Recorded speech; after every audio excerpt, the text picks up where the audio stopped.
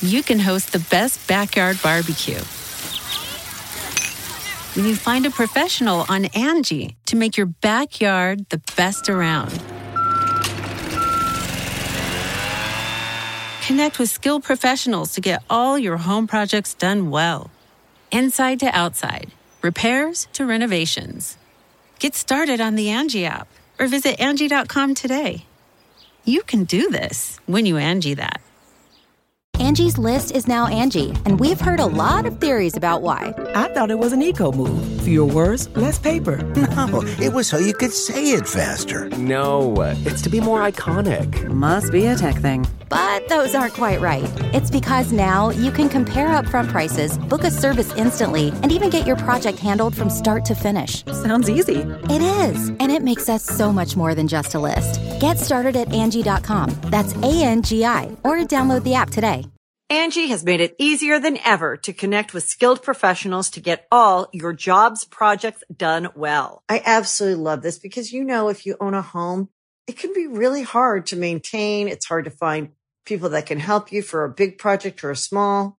Well, whether it's in everyday maintenance and repairs or making dream projects a reality, it can be hard just to know where to start. But now all you need to do is Angie that and find a skilled local pro who will deliver the quality and expertise you need. Angie has over 20 years of home service experience, and they've combined it with new tools to simplify the whole process. Bring them your project online or with the Angie app, answer a few questions, and Angie can handle the rest from start to finish. Or help you compare quotes from multiple pros and connect instantly, which means you can take care of just about any home project in just a few taps. Because when it comes to getting the most out of your home, you can do this when you Angie that. Download the free Angie mobile app today or visit Angie.com. That's ANGI.com. Sacred Symbols, a PlayStation podcast, is brought to you by, you. If you want to learn how to support our show, go to colinslaststand.com.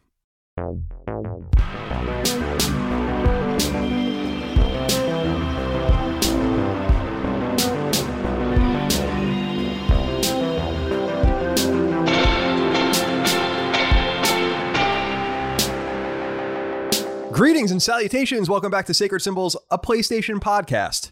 This is episode 105. My name is Colin Moriarty. I'm joined, as always, by Chris Bandicoot Raygun. Chris, how are you today? How's life? Pretty okay. Nothing to complain about, I don't think. Not yet, anyway. How's the new apartment? Pretty good. I'm enjoying it. The internet is so much faster. Do you remember when I told you, like, whenever I upload a file to the Google Drive for this podcast, it takes like 30 minutes? Yeah. I got all 2 hours of the Last of Us spoiler cast in like, I think 30 seconds. That's awesome. So it's a massive increase. It's good to know. I want you to now begin taking high resolution pictures of yourself and sending them to me. But I'm not talking about like sexual pictures. I just want you to take high resolution pictures of just you doing random things around your apartment. Yeah, like day in the life kind of thing. Yeah, like portraits or candids. Right, exactly. And then send those to me via the Google Drive as well. Well, I'm glad the apartment is treating you well. Is it more quiet? Is it roachless? Is, I think, what we all want to know. It is roachless. It's relatively quiet. It's as quiet as a building in this location can be. Not too loud, not too annoying. I found a single tiny ant, but honestly, I'm fine with it. Ants never really bothered me, especially like not in like small volumes, like one every couple minutes or one every couple like hours or days. one ant every couple minutes just kind of roams on by. Yeah, with a little picket fence. Not a very efficient operation those ants are running. I had an ant problem in San Francisco, and I live really clean, so it was really frustrating because they were just trying to get inside during rainy season. Yeah. And there was like nothing I could do about it. It was ridiculous. Like no matter how much I cleaned, what I sprayed, they would inevitably return to the scene of the crime over and over again. These dumb motherfuckers. And I was at war with these dudes for years, but they were winning. And I'm sure in that apartment, they're still there to this day. Yeah, I've definitely fought. I've dealt with ants. I've dealt with everything. Like stink bugs and roaches are the ones that I can't stand because they're just unlikable creatures. Like an ant at least has like 2 animated movies about them to get them like kind of like in your consciousness and be like, oh, I remember Flick, you know. But roaches aren't so keen. They all they do is survive. They do. I mean, they survive everything. I've heard this term stink bug before. Yeah. I don't really know anything about them. I'm looking at the Wikipedia for them right now. This is a really horrifying looking creature. It almost looks like flat in some way here. Yeah, they're really, really frustrating. They engulfed my house in upstate New York constantly. They would like leak in through the air conditioners, hundreds of them, like an insane amount. And they're bigger than you think they are, and they're annoying, and they smell really bad if you kill them. So it's like you gotta carefully dispose of them without like, it's just a mess. And they're like, I think they got here through like they stowed away on like an import boat from like Asia in like the early 1900s or something. They're just a completely indigenous? Yeah, I think that's right. Yeah, they're non-indigenous. Yeah, I'm reading about that. I'm reading about this right now. You're right. Yeah, it's pretty interesting. In the United States, $37 million in apple crops were lost because of the stink bug in 2010. Yeah. So these little sons of bitches are there not. Now there's, oh my God. Now there's like pictures of fucking eggs and larvae. I can't look at this anymore. Yeah, no. Yeah. Spare yourself. I don't want to look at that anymore. Well, thank you, Chris, for being here. And thank you, everyone, for joining us for what is ostensibly a PlayStation podcast called Sacred Symbols. We do it each and every week, and you can get it early and ad-free, if I can speak. Early and ad-free. On Patreon, patreon.com/ColinsLastStand. June 2020 was our biggest month yet, and we are really appreciative of that. We're moving into July now. So come join us on Patreon at the $1 level, $2 level, $5 level, whatever you can afford. You get all sorts of special perks. The biggest perks of all are, of course, I can't speak. The biggest perks of all, of course, is what I meant to say, are the ability to submit your questions, comments, concerns, thoughts, and ideas to the show. We put up a thread every week. You can submit them, and that's where we read a whole litany of things from you. And, of course, the early ad-free access we already mentioned, and Sacred Symbols Plus, which is our weekly supplemental podcast available only to patrons. Last week's was the first of a 2-part spoiler cast for The Last of Us Part 2. We did not intend on doing a 2-part spoiler cast, but we had so many great questions and comments from the audience that we wanted to extend it. So this cumulative Sacred Symbols Plus adventure into The Last of Us 2 land, called the United States, I guess, in 2038, is going to be about 4 hours long. And I was reading some of the feedback from the show. A lot of people, not a lot, I don't want to say a lot of people. I think most people listened to it and liked it a lot. But some people kind of listened to it and thought that I didn't talk enough in the show. I always feel like I talk too much. So that was a strange piece of feedback that I did not anticipate. So I guess I need to be more mindful of that moving forward. And I'll just cut Chris off and do all those kinds of things to make sure he speaks as little as possible. Yeah. On the second part, because we are going to do the second part. That will be live soon. So go to patreon.com/ColinsLastStand if you want to check those out. We did get a lot of Last of Us 2 related questions to this particular episode again. We talked about it pretty extensively last week on the show too. We're not going to talk about the game too deeply on this show anymore because we dedicated like a half an hour to it last week. We'll talk about it a little bit this week, but 4 hours on Sacred Symbols Plus, I think, is more than enough right now. And I'm a little leery of ruining the game for anyone. I don't want to be one of those guys. Not everyone's played it yet, obviously. Definitely. So go look forward to that. As usual, I'll remind you that Twin Breaker, our game, is out. It's on PS4 and Vita. It is shipping and all of this. Now, I'm getting some feedback. We have been getting feedback as people slowly get the games. A lot of these packages are getting stuck in customs in your various countries of origin. So just be patient. They're coming to you. But we did get a letter from Will Selfridge who said, "Hey, boys, just wanted to say fuck thieves. I've been away from my apartment to look after my mom. And in the interim, someone stole some packages in front of my apartment and included were my copies of Twin Breaker. So yeah, whoever stole my shit, I hope you choke on the Vita cartridge." That's really unfortunate, Will, and I'm really sad to hear that. So message me on Patreon, DM me on Patreon, and I will send you a copy. I have a whole box of them, so I will send you a copy of the game. I'm sorry that it got stolen from you. No one else messaged me about it because I'm not sending anyone else a copy of the game. Just Will Selfridge. Hit me up. I'm sorry that happened to you. Thieves are the worst. Speaking of the game, though, I do want to talk about this for a moment. I'll get Chris's feedback on this as well, but we had kind of discussed this in passing. I never really went too deep into it, I don't think, on any of the shows, but maybe I did. For a few months, I've been working to acquire a portion of Lilymo Games, the Canadian developer that made Twin Breaker, and it also made a game called Habroxia, and before that made a game called Perils of Baking. And that has gone through. All the paperwork is signed. I officially own 49% of Lilymo Games now. Oh, wow. Which is based in Ontario. And actually, it's a subsidiary actually of Colin's Last Stand. Colin's Last Stand bought Lilymo, 49% of it.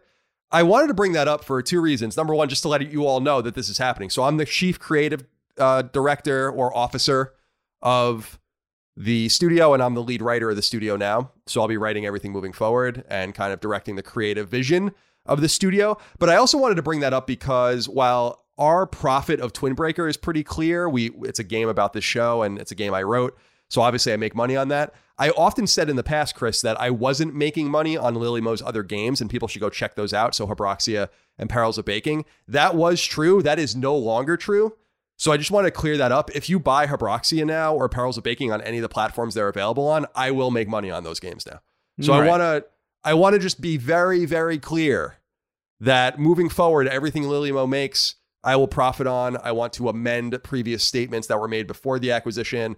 And so, yeah, I own 49% of Lilymo, or CLS does, and just wanted to let everyone know that. So thank you for your time. Any thoughts on that, Chris? I mean, it's pretty wild. How do you feel about it?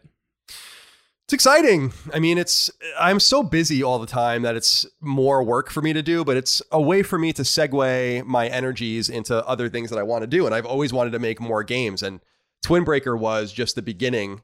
And I'm very proud of Twin Breaker, but it is just the beginning. It is just the beginning of my ambition in game dev. And I think Barry Johnson, who owns 51% of the studio, is a great partner, hardworking, industrious, intelligent, kind, all of these kinds of things that you want in a partner. He also lives in Ontario, so we never have to see each other. So that's also another plus to it as well. So yeah, wanted to throw that out there. Lilymo Games continues unabated. Our next game will be Habroxia 2, which I am writing. That comes out this fall.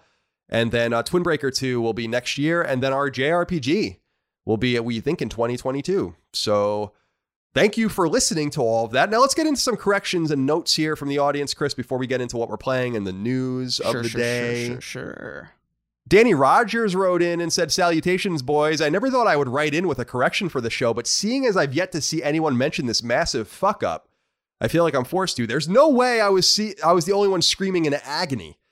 In agony, he says. As Colin went on and on about Conan and Xena being crossover shows during their new and improved drop segment, he clearly doesn't respect Kevin Sorbo or his legendary journeys. And to make it worse, you just know Chris was sitting there like, what the fuck are you talking about? That's Hercules, bro. Speak up, Maldonado. So that was a really egregious error that I actually realized pretty quickly. Someone told me that and I'm like, oh yeah, you're right. I can't believe that. It's one of those mistakes I made where I damn well know that it was Hercules and Xena, not Conan and Xena. I did watch these shows as a kid. I watched them every week. I think my dad thought I was being perverted watching Xena.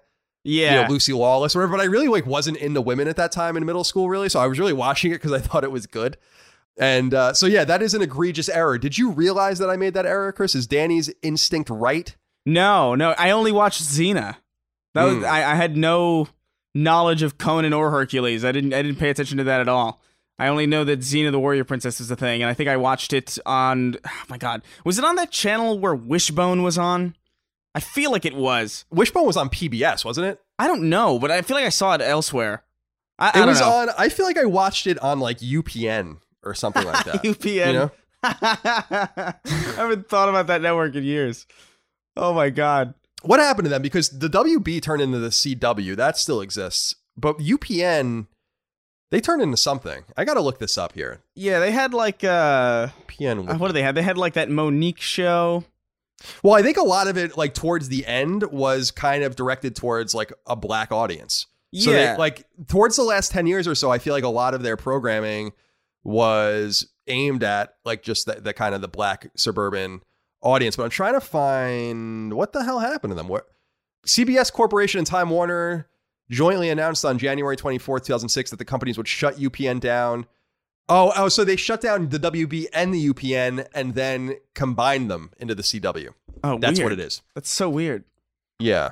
But yeah, I used to watch like a lot of these shows on UPN. I used to watch hockey on UPN as well. There were hockey games on UPN, but So I don't know what I'm even talking about. Oh yeah, Hercules, Legendary Journey. So Xena, I believe, was a spinoff of Hercules. She was like in Hercules, and then she had her own show. That's where Lucy Lawless became famous. Of course, Lucy Lawless is best, though, of course, in Battlestar Galactica. But yeah, Danny, you're right. I did get some other letters about this. I'm sorry. All right? I'm sorry. Her name is Lawless? Yeah, Lucy Lawless. You know who she is? Yeah, of course. I watched Xena, but I didn't know that was her name. Yeah, do you remember, what was the chick, her like blonde companion on Xena? On Xena? Yeah, what was her companion's name? I got to look this up. I should probably be doing this when I'm not. What the hell was her companion's name? It was like some blonde chick, and she used like a bow staff. I genuinely cannot, for the life of me, even come close to remembering. Oh, Gabrielle, that's her name. I remember her. Yeah, Gabrielle. She was also punk rock girl in 2002's Spider-Man. Oh, interesting. Don't even know what the hell that means. Why was she at Comic-Con in 2016? Oh, Ash versus the Evil Dead. Oh, that makes sense. She's the main character in that. She was in Agents of S.H.I.E.L.D. Oh, yeah, she's in Parks and Rec. I totally forgot about that. Wild. Yeah, and then she was in Battlestar, of course, as Deanna Beers. And then Xena ran until 2001. Go figure. Okay, well, that's enough of that. Dylon wrote into us, Chris. He wanted to kind of correct something as well. He said, how do you say this? Buenos Dias, right? Buenos Dias? What? Buenos Dias? Buenos. God, I'm so white. Hello, Sacred Colin and Symbolic Chris. On episode 104, Colin mentioned that Batman Arkham Origins is the bastard child of the Arkham series and is largely overlooked and seemingly unacknowledged by Rocksteady's trilogy. However, in Batman Arkham Knight, if the player navigates to the GCPD evidence room, there are multiple examples of Origins' canonical existence in Rocksteady's trilogy, including gear from the Electrocutioner and Anarchy, as well as specific bits of dialogue from cops and criminals, distinctly referencing the events of Arkham Origins. To be clear, I think Origins is great and absolutely should have been included in the Return to Arkham collection on PS4. I don't mean this as a correction, but more of an insight. Enjoy your new lodgings, you magnificent bastards. Thank you, Dylon. I think that's totally reasonable. It's not one of the annoying corrections that Chris gets really upset about. Yeah. So I think that these are Danny and Dylon, I think these are two fine corrections. Chris, let's get back into Logan Williams's saga from last week, if people recall the deodorant in the butt saga. Yeah. He writes in all caps, deodorant in the butt crack follow-up. He wanted to catch my attention. And catch my attention he did. He said, "Hello, my gentlemen. Following up from last week, I take umbrage with Chris's response that I just need to shower, in quotes. I shower daily, maybe even twice if I run. I am one of those hippie natural I am one of those hippie natural deodorant users, so I don't use it to stop from having swamp ass. To be honest, I'm not a very sweaty person.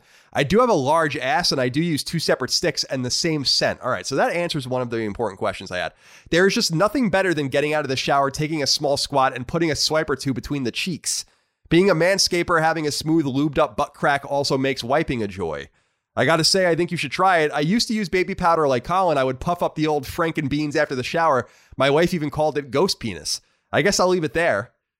Have a happy 4th, fellas." So, Chris, we have some new information here from Logan. I don't know if the story ends here. I don't know if we have any more follow-ups for him, but how do you feel about this? First of all, how do you feel about him using the natural deodorant? I hate that shit. Yeah, that's barely anything. You actually might as well just not even do it. Like, right. I feel like you're not doing anything. I feel like it's like a placebo. Isn't natural deodorant just like oil? I don't really know. It's like, like Tom's from Maine, that kind of stuff. Yeah. You know that brand? Yeah. That's what I think about. Just use a real deodorant. Stuff. Yeah, just use some. I use Dove. I like Dove for men.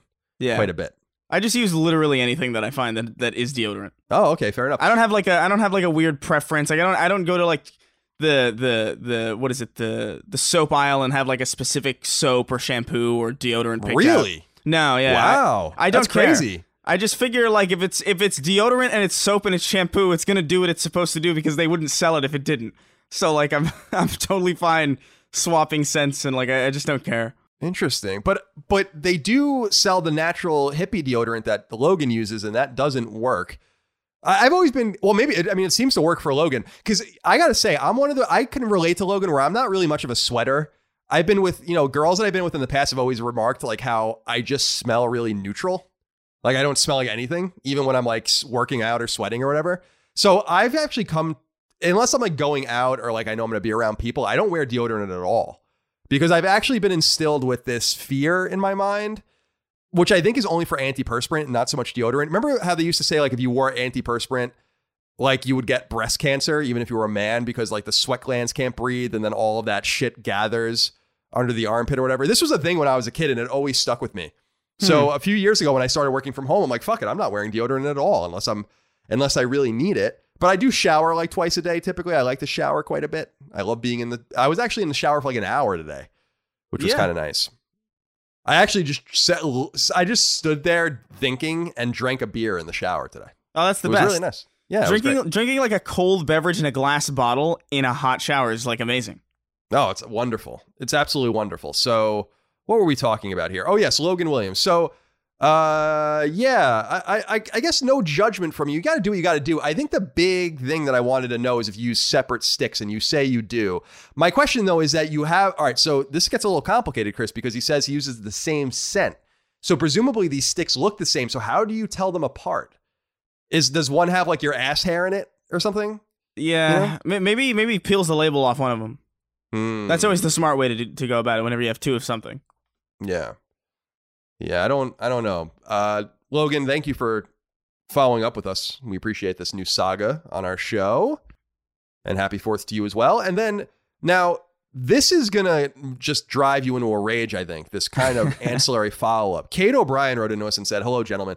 Writing in the follow-up on the deodorant conversation from last week, while I don't put deodorant in my butt crack, I do put deodorant in my leg crevices. Like armpits, even after a shower, things can get a bit musty, especially during the summer. It's necessary to keep things fresh and clean down there. I definitely use a separate stick for arms and legs, but nonetheless, I found this commentary relevant. Keep up the great work, and congratulations to Chris for moving out of that child-torturing apartment, and Colin on Rush's new house. Thank you. Chris, how do you feel about Kate O'Brien putting deodorant in the leg crevices? I just don't. What? So what even is a leg crevice? Isn't that just your groin? No, I think what he's talking about is behind the knee, where the thigh attaches to the whatever that is, the lower leg. I think that's what he's talking about. That makes even less sense. Yeah. I mean, he could be talking about. Do you think he's talking about like where the thigh attaches to the ass? I don't. Is that what he means? I'm just having a tough because he would have said like, would you refer to the back of your knees as a leg crevice? Like I don't know. I don't think I would. I feel like I would refer to it as the back of my knees. I'm looking up leg crevice, seeing what happens. When I look up leg crevice, for some reason, the first thing that comes up is a book and a film, both Wikipedia, Touching the Void. And then Joe Simpson, How I Survived My Climbing Accident. So I don't think this is a term. I'm spiraling, man. I can't even begin to grasp like what we're talking about here.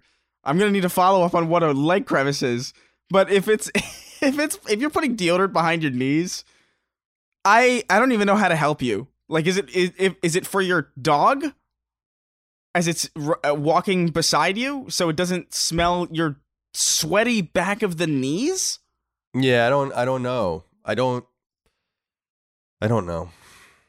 I was such defeated. I know. I should have read that at the end because now I don't even want to do the rest of the show. That's it. Take care, guys. Yeah, that's enough. How long have we been going? 20 minutes? That's good enough. 20 minutes is good enough. All right, let's hear from... I like this question from Zach Dalton. And I really understand what he's saying here. He says, "Hey, friends, simple question. Do birds get enough credit for being the descendants of dinosaurs? Do birds get enough credit for being the descendants of dinosaurs?" I got to say, I hear Zach here. I feel like they don't. I feel like they don't get enough credit. I feel like they don't deserve it. No. You don't get to just take the credit of your ancestors, especially when they're that far removed.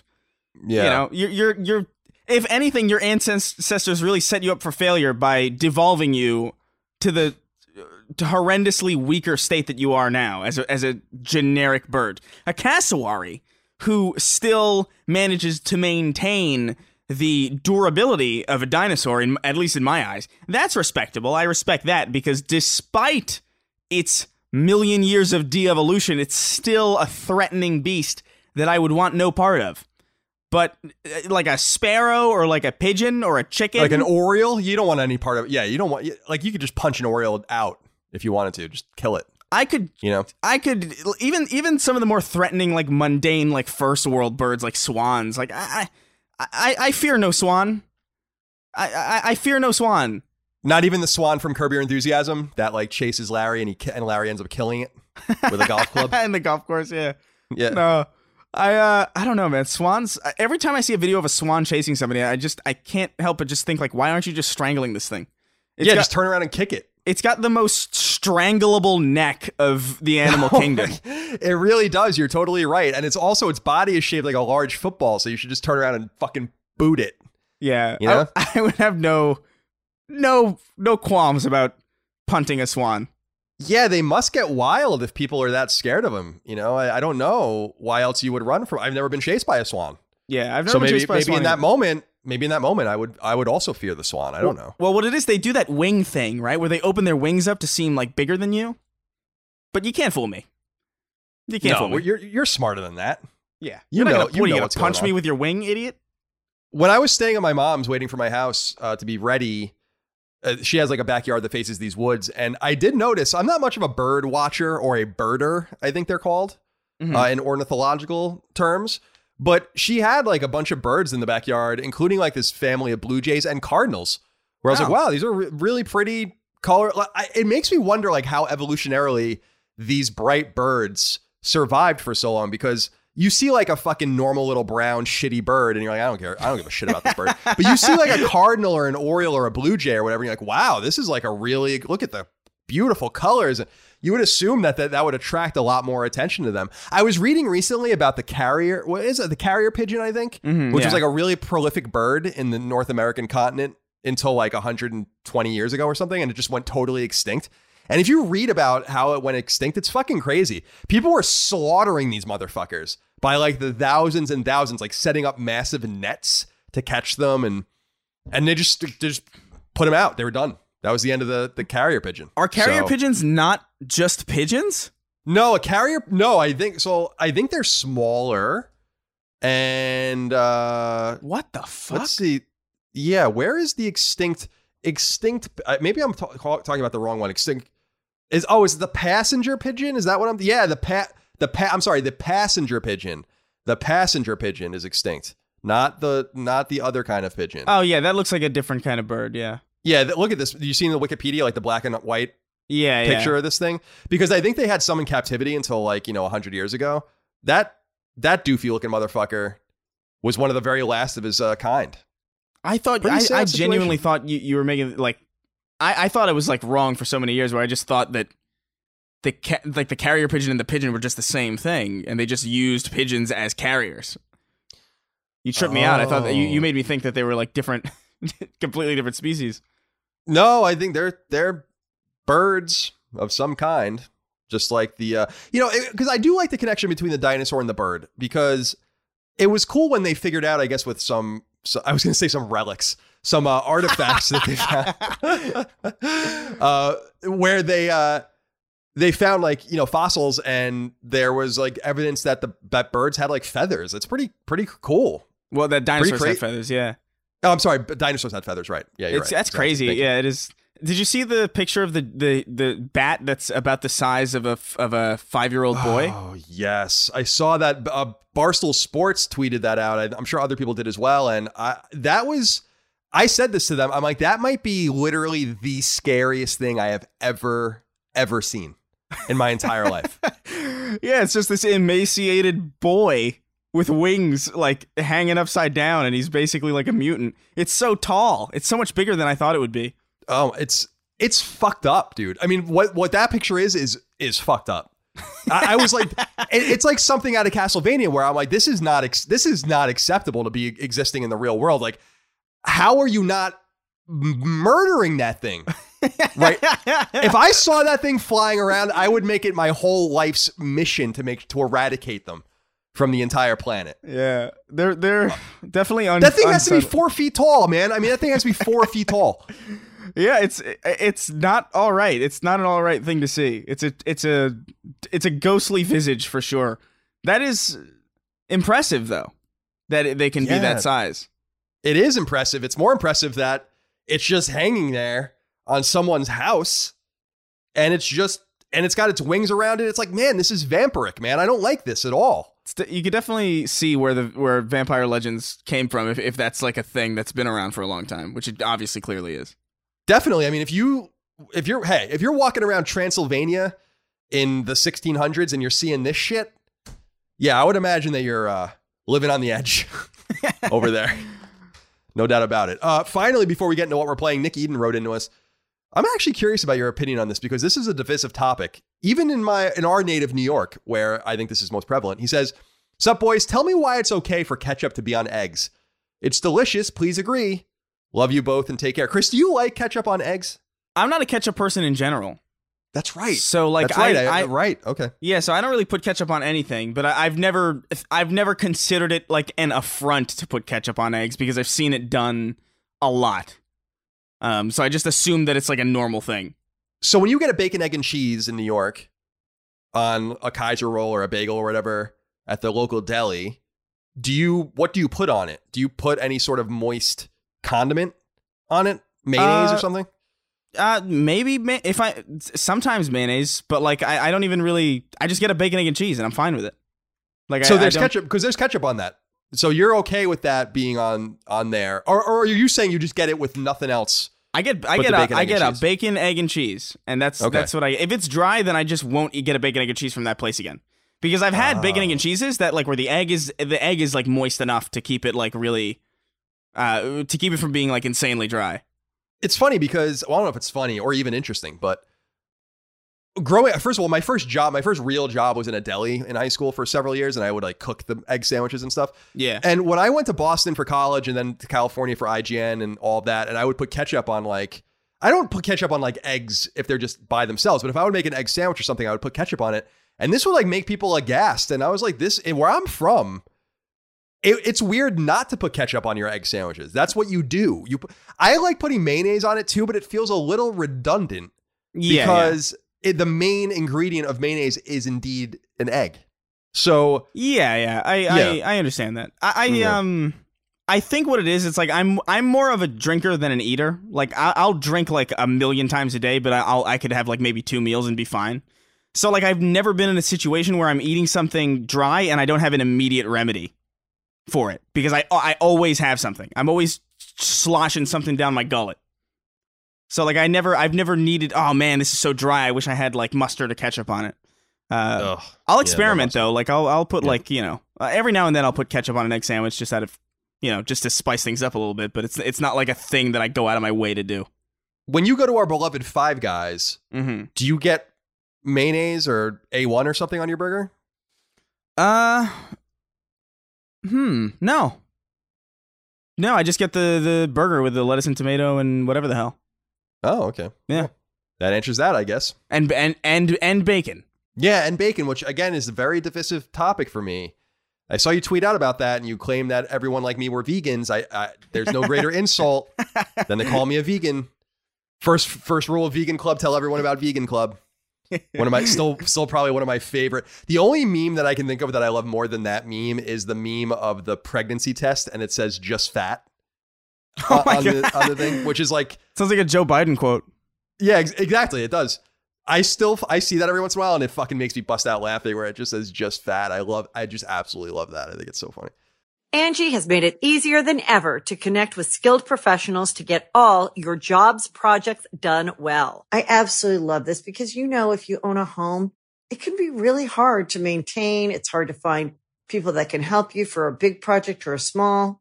Well, whether it's in everyday maintenance and repairs or making dream projects a reality, it can be hard just to know where to start. But now all you need to do is Angie that and find a skilled local pro who will deliver the quality and expertise you need. Angie has over 20 years of home service experience, and they've combined it with new tools to simplify the whole process. Bring them your project online or with the Angie app, answer a few questions, and Angie can handle the rest from start to finish. Or help you compare quotes from multiple pros and connect instantly, which means you can take care of just about any home project in just a few taps. Because when it comes to getting the most out of your home, you can do this when you Angie that. Download the free Angie mobile app today or visit Angie.com. That's ANGI.com. You can host the best backyard barbecue when you find a professional on Angie to make your backyard the best around. Connect with skilled professionals to get all your home projects done well. Inside to outside, repairs to renovations. Get started on the Angie app or visit Angie.com today. You can do this when you Angie that. All right, Chris, let's talk about, this is a PlayStation podcast, I promise. So let's talk about what we are playing. It says here you're playing our beloved Horizon Zero Dawn from Guerrilla Games. What made you want to go back to Horizon? Yeah, I mean, I'd been meaning to go back to it, and now that pretty much The Last of Us 2 is done and Ghost of Tsushima is like kind of on the horizon, I think I have enough time to really kind of sink my teeth into Horizon, because I never really got a chance to finish it. Like, I played it initially for a little bit, and it just kind of lost me, and I just sort of fell off it, and there was no way that I was going to jump back in where I was. Also because I just lost all my save data anyway. So I'm going into it from the beginning just to see what I missed, maybe figure out if I feel differently now than I did then. And I'm not far into it. I'm really only up to the part where you're looking for Rost. In like pretty much the intro sequence. Like I'm no longer a child. I'm no longer Kid Aloy. But it's really, really early. So it's hard for me to really say that I've seen much of anything to change my mind. But I will say, man, something that bothered me then and still does, especially now, the animations, specifically during cutscenes of people's faces, look really uncanny. And they're really like porcelain and kind of creepy, and like child Aloy looks like a little person playing a child. You know what I mean? Like she waddles, yeah. She has that waddly quality, and like it really is dissettling. That's the main reason why I wanted to restart it, so I could just like get past that point, so I could go to the non-Uncanny Valley adult Aloy and not have to see that Chucky looking monstrosity. Yeah, you had to confront it in order to move past it. Yeah, I had to be like, okay, yeah. I'm gonna redo this, but I just want to, I really want to rip this Band-Aid off. But it's gorgeous still. Like the environments are still really good looking, even now. Yeah, are you feeling optimistic that you're going to enjoy it more this time, or? Yeah, I think what? so. I think I have a better handle on those kinds of games. I think just the fact that it's so removed from the public consciousness, and like it's not something that people talk about. Back when I played it, like everybody was talking about it, and everybody was like getting on my ass about playing it, and I just wasn't feeling it. So now it's like, okay, now I'm just playing this of my own accord. I want to play it. I don't feel pressured into it. It's nice already. It's nicer. No, that's good to hear. So I actually have to return to Horizon in the coming months myself, because Dagan and I have to do a topic for Knockback, an episode of Knockback about it, our retro podcast that was voted on by the audience. And it's really goes to show how broken I am, because I'm like, I already got the platinum trophy in it. I don't even really want to play it again. And that really shouldn't be relevant at all. But I never did play that winter spinoff like expansion thing. Oh, winter, yeah. Whatever it's called. And there's also, I think, New Game Plus and stuff, and a harder difficulty that they put in as well, and attach trophies to that. So I think I'm going to go in and I think I still have my save and stuff in the cloud. I'll just go in and play New Game Plus. So I'm actually looking forward to playing it too, because in seeing Forbidden West, which is the Horizon PS5 game, as we know, that is going to come out, I think, in 2021. It's like, well, I might as well reacclimate myself to Aloy's story, because it has been a long time. I mean, that game came out so long ago, relatively speaking, that I was still at Kind of Funny when Horizon came out. So it's been a while. I think I played it in February or March of 2017. So yeah, it's been more than 3 years. So it is time to go back to it one last time. So I'm glad to hear that you're going back to a good first party game as we prepare ourselves and steel ourselves for Ghost of Tsushima, which I want to talk about in a minute. Mm-hmm. I'm still playing The Last of Us Part 2. I haven't played it in a few days. I've actually been playing at night Castlevania Rondo of Blood. I'm so bad at it that it's actually frustrating me. It's making me annoyed about how much my gaming skills are atrophying, where I'm like, I can't even get past the fourth stage in a Castlevania game. I want to fucking kill myself. But So I don't know what's going on with me there, but I've also been trying to just truck through The Last of Us Part 2. I've been playing it on Twitch. I did like a 3-hour stream the other day, Long Island Viper, if you guys want to follow me there. And I just want to play it again, just to not only get the Platinum Trophy, but just to see some of the things I missed, because there was actually I won't talk about it here, no spoilers, but there is a decent sized component to the story that I actually missed completely. And we talked about it in the first part of the Last of Us Part 2 spoiler cast we did on Sacred Symbols Plus, and I want to rectify that. So there must be other things I missed too. Sometimes I feel stupid when I play a video game that has a dense story and I miss things. Yeah. And it seems like everyone else gets it but me. I felt that way about Control when we did the Control spoiler cast, where I'm like, I don't even really understand this game. And there's like all this deep lore. So maybe I just don't pay close enough attention. Or maybe I'm stupid. I don't know. Yeah, I have that issue sometimes too, where I'm just like, how was I supposed to know about this? You know? Yeah, I agree. I don't know. It's like when you see a movie, I guess you can't keep up with everything, or you don't keep up with everything, especially in TV shows where sometimes I'm watching something and I'm like, what the fuck is happening here? I don't even understand this. And it was like something I missed 5 episodes ago. Or if you watch like the Game of Thrones and you just have no idea what's going on. I just kind of rolled with that one. Yeah. It's like, well, I'm just going to keep going. All right, let's talk a little bit about Ghost of Tsushima, though, before we move on, because it is relevant now that it's coming up in just a couple of weeks. Actually, it is out in reviewers' hands right now. We are not considered reviewers or even living entities by Sony PR, so we obviously are not going to get the game. We'll buy it when it comes out. I'm looking forward to it. I'll happily buy Ghost of Tsushima to support Sucker Punch. But Hunter Holiday wrote into us, said, hey guys, after the release of The Last of Us Part 2, does your hype for Ghost of Tsushima increase at all? Thanks for being the best podcast I listen to. This is an interesting question, Chris. I'm especially keen to get your opinion on this because you didn't really like The Last of Us Part 2 very much.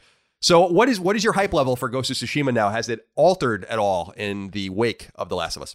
Yeah, I think, my hype was never like particularly high. Like I was always interested in playing it, but I'm certainly more keen on playing it now, only because I expected to have a better time with a Naughty Dog game than I ended up having.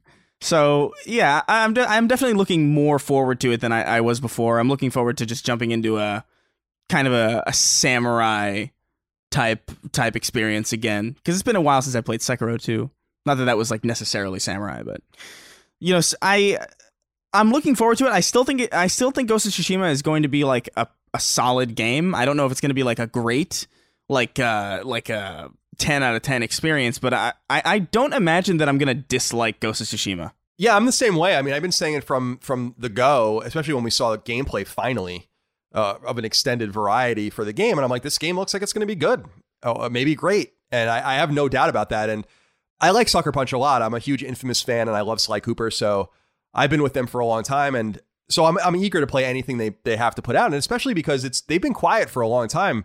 First Light came out in 2014, 2015 when we got Second Son and First Light. So it's been a long time since we've seen something from Sucker Punch. So there's a lot of anticipation just from that genetic standpoint, let's say, of seeing what they're up to and what they've put out here.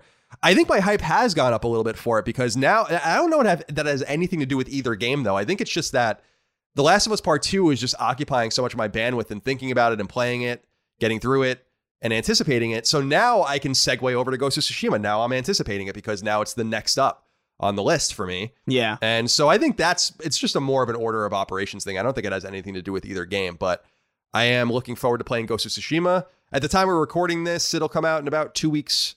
So we will not have to wait very long. And obviously we'll do a spoiler cast for that as well.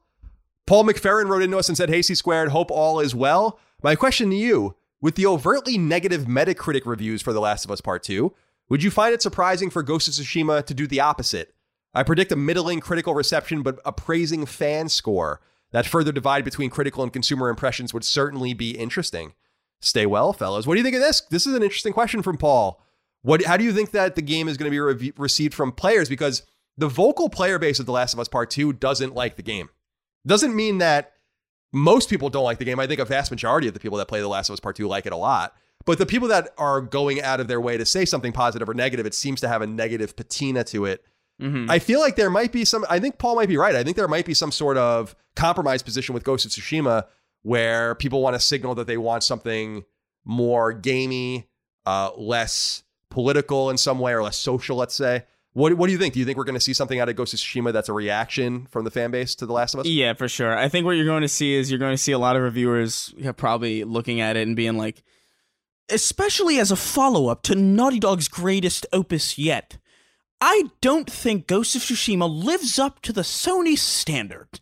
I feel like there's probably going to be a little bit of that. I don't think it's going to be like 6 out of 10s or anything, but I do think there's going to be like, I can't help but feel negatively after the masterpiece that was Last of Us. And then I feel like players are going to be like, I'm a samurai, this is awesome. I feel like they're not going to worry too much about the ahistorical nature of it. And yeah. There's going to be a lot of complaints about that. There are going to be complaints about white people making the game. And I mean, there's going to be complaints about those kinds of things, I think. Yeah, well. but I'm anticipating it to be.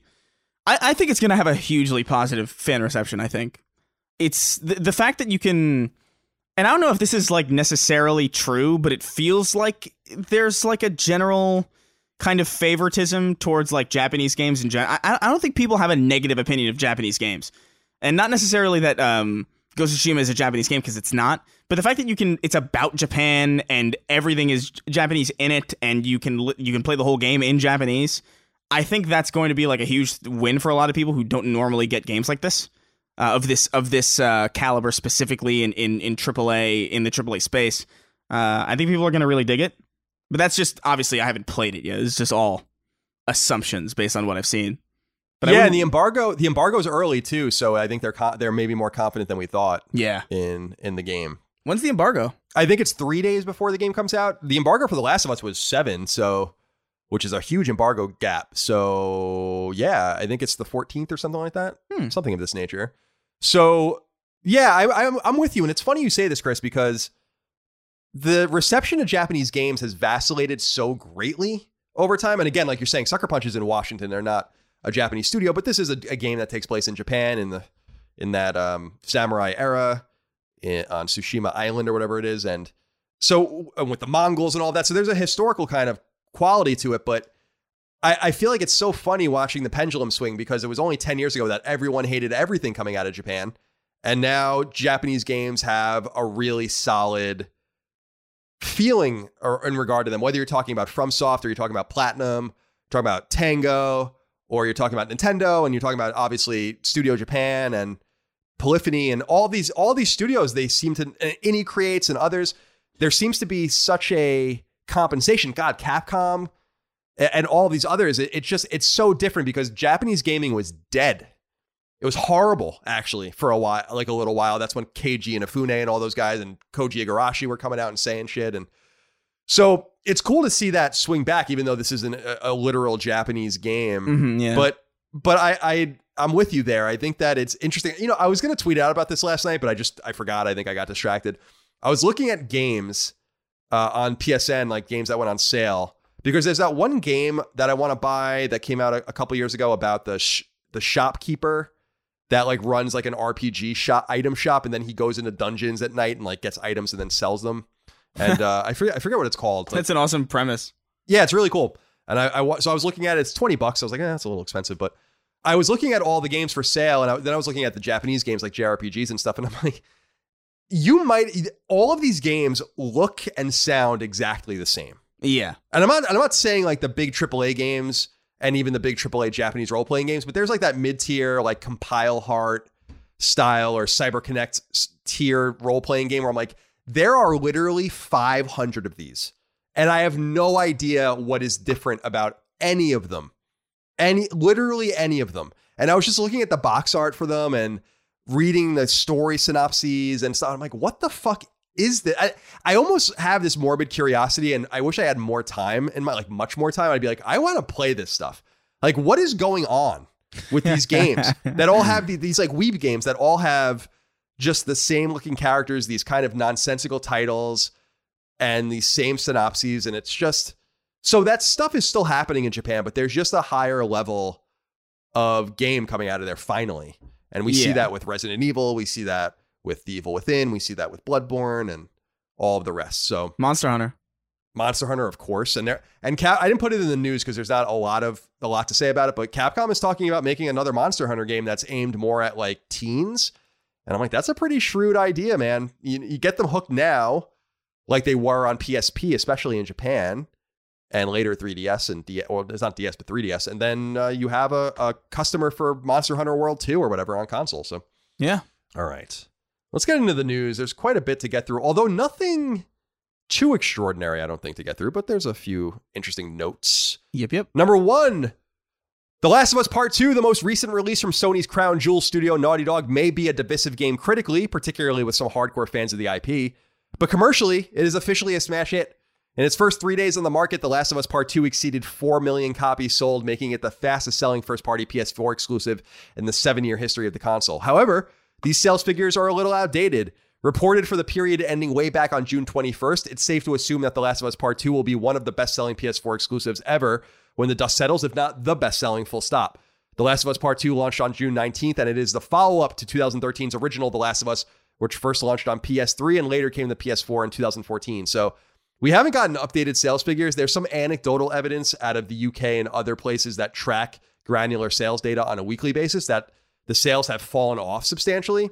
But 4 million in 3 days is no joke for a PS4 game. And my assumption is that I still think Uncharted 4 is the best-selling PS4 exclusive at 16 million, if I'm remembering correctly. And I think The Last of Us Part 2 is going to beat it.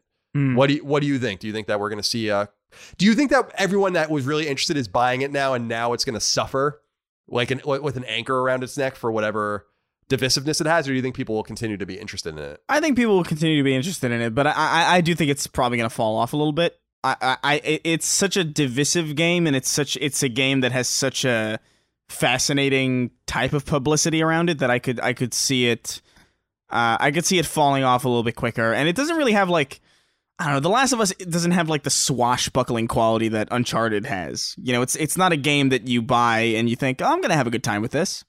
You know, Last of Us really is one of those things where it's you're going to really want to know if you want it. And you've probably made that decision already. I have no doubt it's going to sell a bunch for years, but I don't know if it's going to beat Uncharted 4. If Uncharted 4 has 16 million, I don't know, maybe. Yeah, I mean, at the very least, we know that Naughty Dog will probably occupy the 1 and maybe at the least 3 spot because Spider-Man's in there. Yeah. At I think 12 or 13 million. So yeah, we'll track it. You're right that the divisive nature of it is fascinating. From my point of view, I like the game a lot more than you do, but I'm finding the reaction to it and this persistent conversation around it even more interesting than the game, because I think it's this weird inflection point and kind of this coming to a boil of how people feel about video games, how people feel about pretentiousness or social issues and gaminess and storytelling and character and ownership. There's a lot of different narratives going on around The Last of Us Part 2 that are so fascinating and much like EVE Online and other games that are just way more interesting to read about than play. I imagine that it will be the case for The Last of Us Part 2 for some time to come. We're gonna be talking about that. So yeah, I mean, I don't know, man. I feel like I'm kind of on an alien world sometimes because I really think the game is great. I'm so confused. Not even because you're kind of more in the middle, but there are people that really hate it, and I'm like, what is so bad about it? I don't want to get too far into it because I don't want to spoil it for people here. But what is so bad about this game? It's so weird to me. I just don't understand. Yeah, I don't get it. I some people are extreme about it, and there were definitely. I'll say full stop. There were moments. There were pretty long stretches of time where I did truly despise it. I totally understand it because it's a game about character, and when the characters don't land, you're just kind of not having a good time for a really long time. So I totally understand why people just really don't like it. I just don't think it's objectively a 4 out of 10 or it's not objectively a bad game by any standard of measurement. It's just a divisive one, and I feel like it's like Death Stranding, and I feel like it's any number of games that have come out recently that have just been hey man, you either love it or you hate it. You're not gonna feel really okay about it. I just don't like it, but I can remove myself from my own kind of headspace and be well, I don't like it, but it's not a bad game.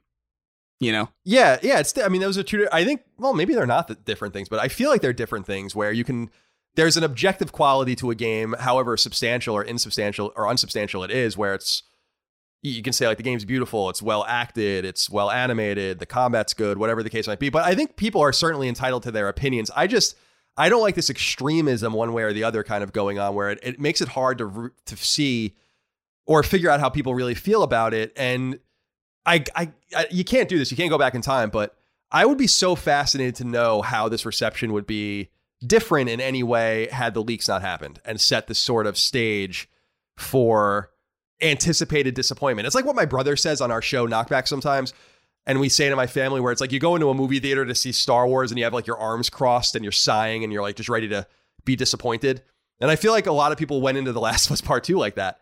And I wish I knew like how it would change. Yeah. It definitely it definitely affected it, like without a doubt. But I don't necessarily think people go into those games like necessarily.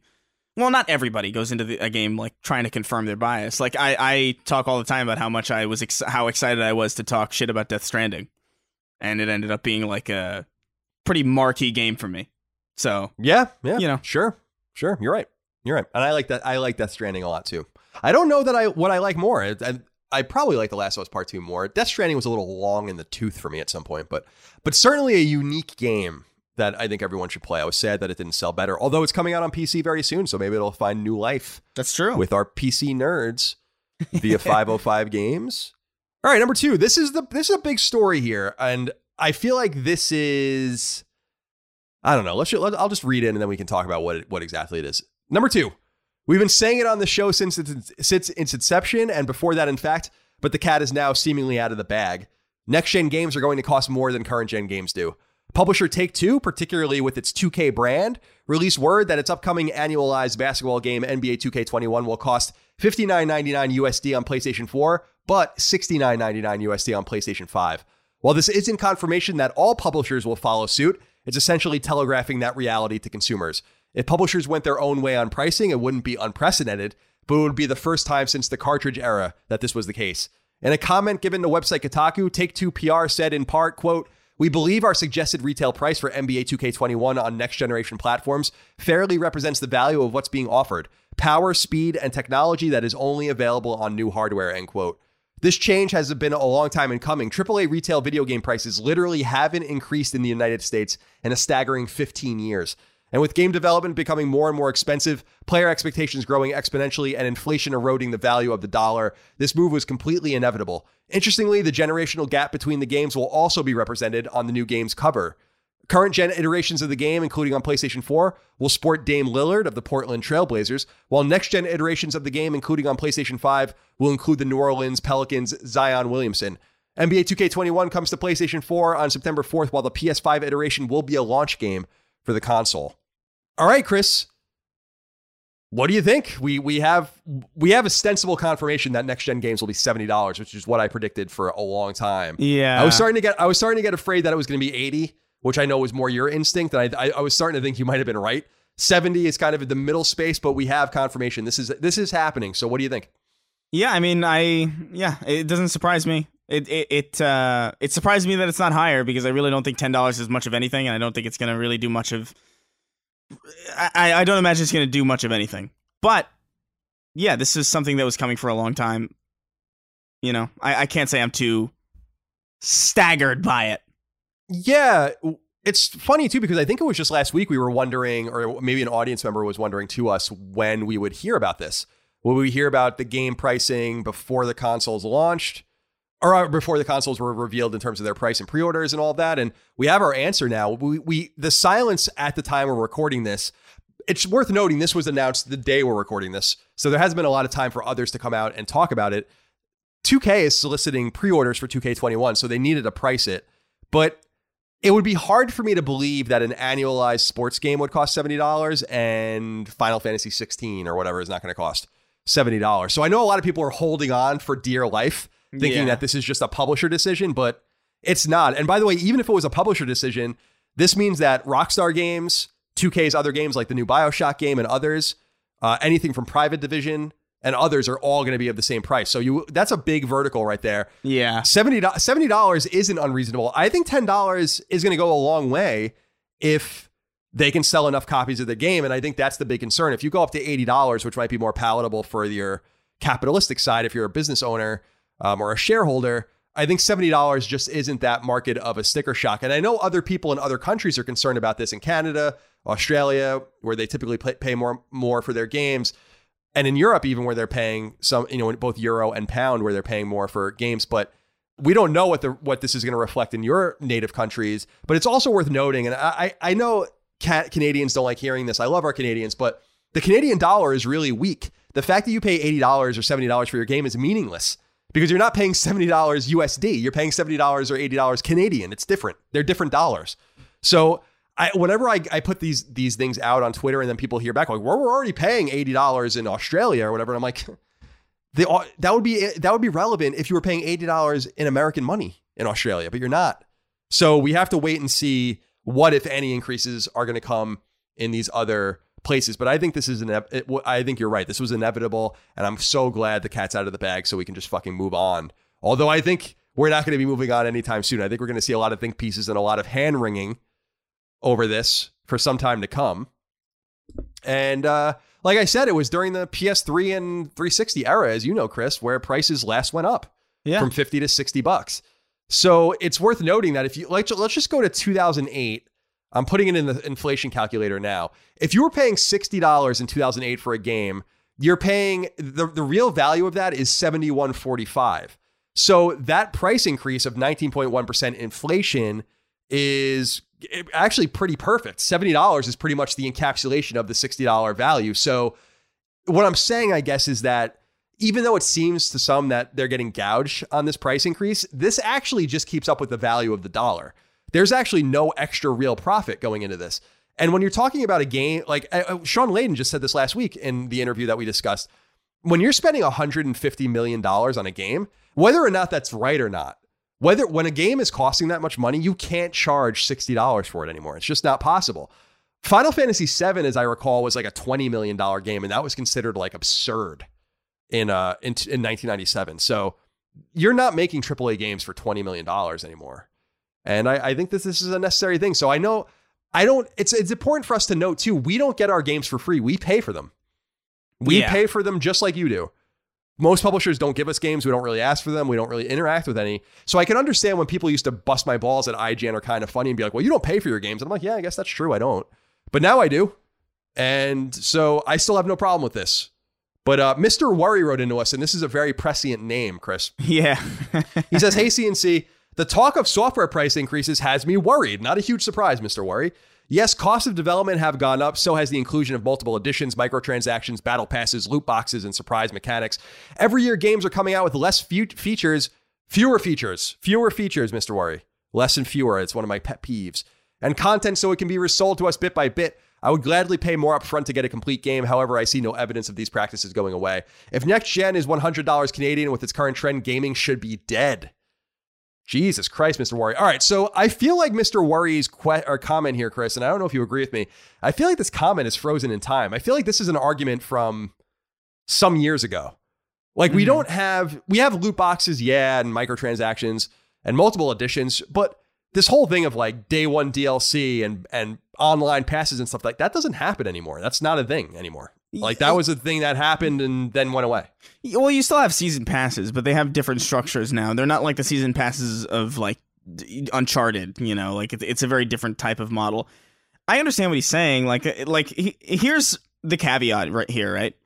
If your game has microtransactions and any kind of like in-game monetization, then your game shouldn't be $70.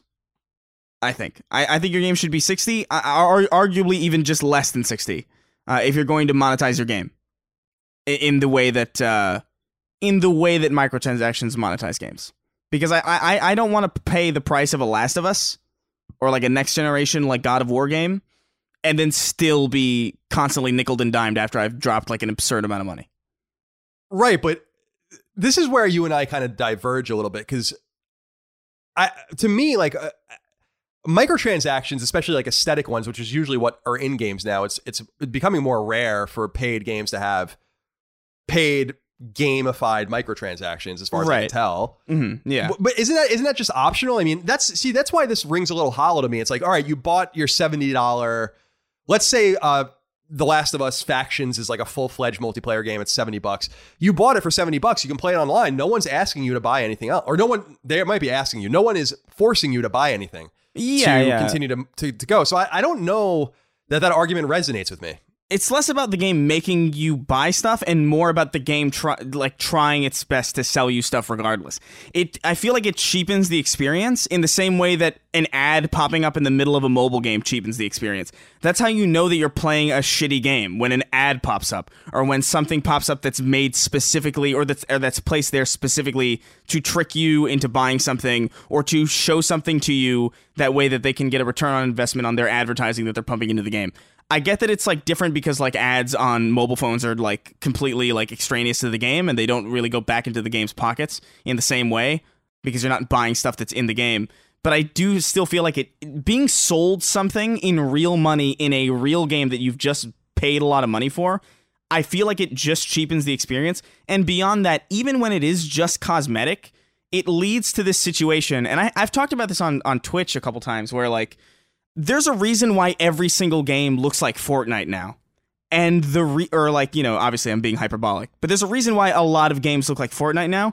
And it's because Fortnite looks like whatever will grab people's attention to sell, because that game is full of non-gameplay affected monetized skins. And what happens when you monetize skins is, okay, well, let's say you have like a skin that's a purely cosmetic item. You buy it. All right, well, how are you going to sell the next one? All right, well, the next one needs to be more outrageous and more colorful and more bombastic and more zany. Okay, well, then that trend continues, and then you have like a game that doesn't even look like the game it started as anymore. And then every game starts to look the same, and it just looks like a giant clown vomited on everything. I don't think necessarily that it needs to be this way. I don't necessarily think that, a game is doomed if it has microtransactions, but I do think that it does a detriment to both the feeling of how cheap the game can feel sometimes, and just the overall detriment to the way that a game looks and the visual style that a game is initially developed with, completely being shat on by the monetization that is brought in by cosmetic items or even some gameplay modifying items. Yeah, you make a really salient overarching point that I think is relevant, which is, if you're making a game a paid-for game and then you're gamifying it on the back end with microtransactions, then what is the point of sale that's most important to you? Is it making the $60 up front, or is it doing like the FIFA Ultimate Team shit on the back end? And if that's the case, then why wouldn't FIFA Ultimate Team just be a free-to-play game where, because they make like a shit ton of money, hundreds of millions of dollars on Ultimate Team and FIFA and in Madden. Yeah. So, but I guess their argument would be like, well, you also make hundreds of millions of dollars on selling the game regularly. Yeah, that's fair. But like, that's the kind of thing. It's like if something is $30 and and has microtransactions in it, I'm not going to complain at all. I might even try it out. But like if something's $70 to $60 and it's still got all this like bullshit in it, I'm probably not even going to look at it. And that's kind of the difference. That kind of strategy just makes it completely unpalatable to people that might otherwise actually be totally in on it. Yeah, I think you make interesting points. And I guess I understand some of the concern. When I think about a season pass, for instance, and I think about a game that I play, like The Division 2 or Borderlands 3, I'm like, these are fucking huge games that give you so much content. Why do you feel entitled to get endless amounts of content for your $60 entry fee? I just see that's my major confusion. It's like, so you paid $60 for The Division 2, so you should just get everything they ever make for it now. You know? Yeah. And I'm like, that doesn't make any sense. It just doesn't make any sense. Yeah, I understand it. In a live service game like that, I totally get the season pass model in Destiny. I totally get the season pass model in The Division. I've bought the season passes for Destiny because I like the game and I like to support it. Especially now that, I know that money's not going to Activision. But there are some games that undoubtedly just don't, they just don't have legs in that same way.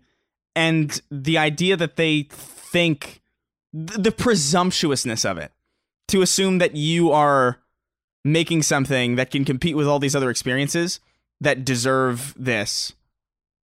I don't know. I just don't feel good about it. I just feel like it cheapens things. Yeah, I think that the potentially exciting thing is what we've been talking about so long on this show, which is, I think $70 is going to be the peak price point now. I think that's pretty obvious. Maybe it'll go even a little higher. But like I said, we haven't had really disparity in pricing for AAA games since the cartridge era. And that had nothing to do with the games, but the chipsets inside them and the limited amount that they can manufacture of all these games and how much more expensive they were to make. Gaming, even at $70 for a AAA game, is still cheaper than ever. Mm-hmm. And at $60, it's way cheaper than ever. At $70, it remains cheaper than ever. It basically remains static in inflationary money. So I just feel like we got to take these things on a case-by-case basis. If you're a free-to-play game like Fortnite, I'm not so offended by you having all sorts of microtransactions and all these things that extract money from the player base. I guess it is a little different if you go in and buy a game, but then you have to kind of judge things on a case-by-case basis there too, because like I said, games like Borderlands 3 and The Division 2 have really robust post-release content that should be paid for. If anything, I think you can argue that maybe the content's too expensive on a case-by-case basis. For instance, you're getting like 50 hours with Borderlands 3 for $60, and then you're paying like $10 for a few hours over and over again if you don't have the season pass for Borderlands 3 content. So I understand that argument a little bit more. But I know people don't like this gamer entitlement thing. I actually coined that term, so I'm not very proud of that. I coined that at IGN, and I'm not proud that's thrown around so much now. But it is a sense of entitlement to think that like you just get a static product and then you just get it forever. And no one's stopping you from playing the core content, right? Like no one's stopping you from buying. The Division 2 was $3 for a while, as people will recall. $3. Oh yeah, totally. And you can play the entire thing if you want for $3. But if you want to have these options, see, this is where I think that it comes back to like having a little bit of wherewithal as a consumer and say like, well, we won't contribute. Like Mr. Worry is saying here in his letter, he's obviously Canadian. He's saying if gaming goes up to $100 Canadian for games, then he's basically out. Well, do that. If people do that en masse and are so offended by paying $70 instead of $60 for a game, even though we've been paying $60 for 15 years for video games, as the value of all money has eroded, then I think that like maybe the problem isn't the game. You know, maybe the problem is your own kind of interpretation of what you should be paying. It's like when I was a kid in the 90s and I would go to like a matinee on the weekends, it would cost like $6. You're not getting into a movie for fucking $6 anymore anywhere. Yeah. You know? And you have to kind of accept that that's the cost of doing business.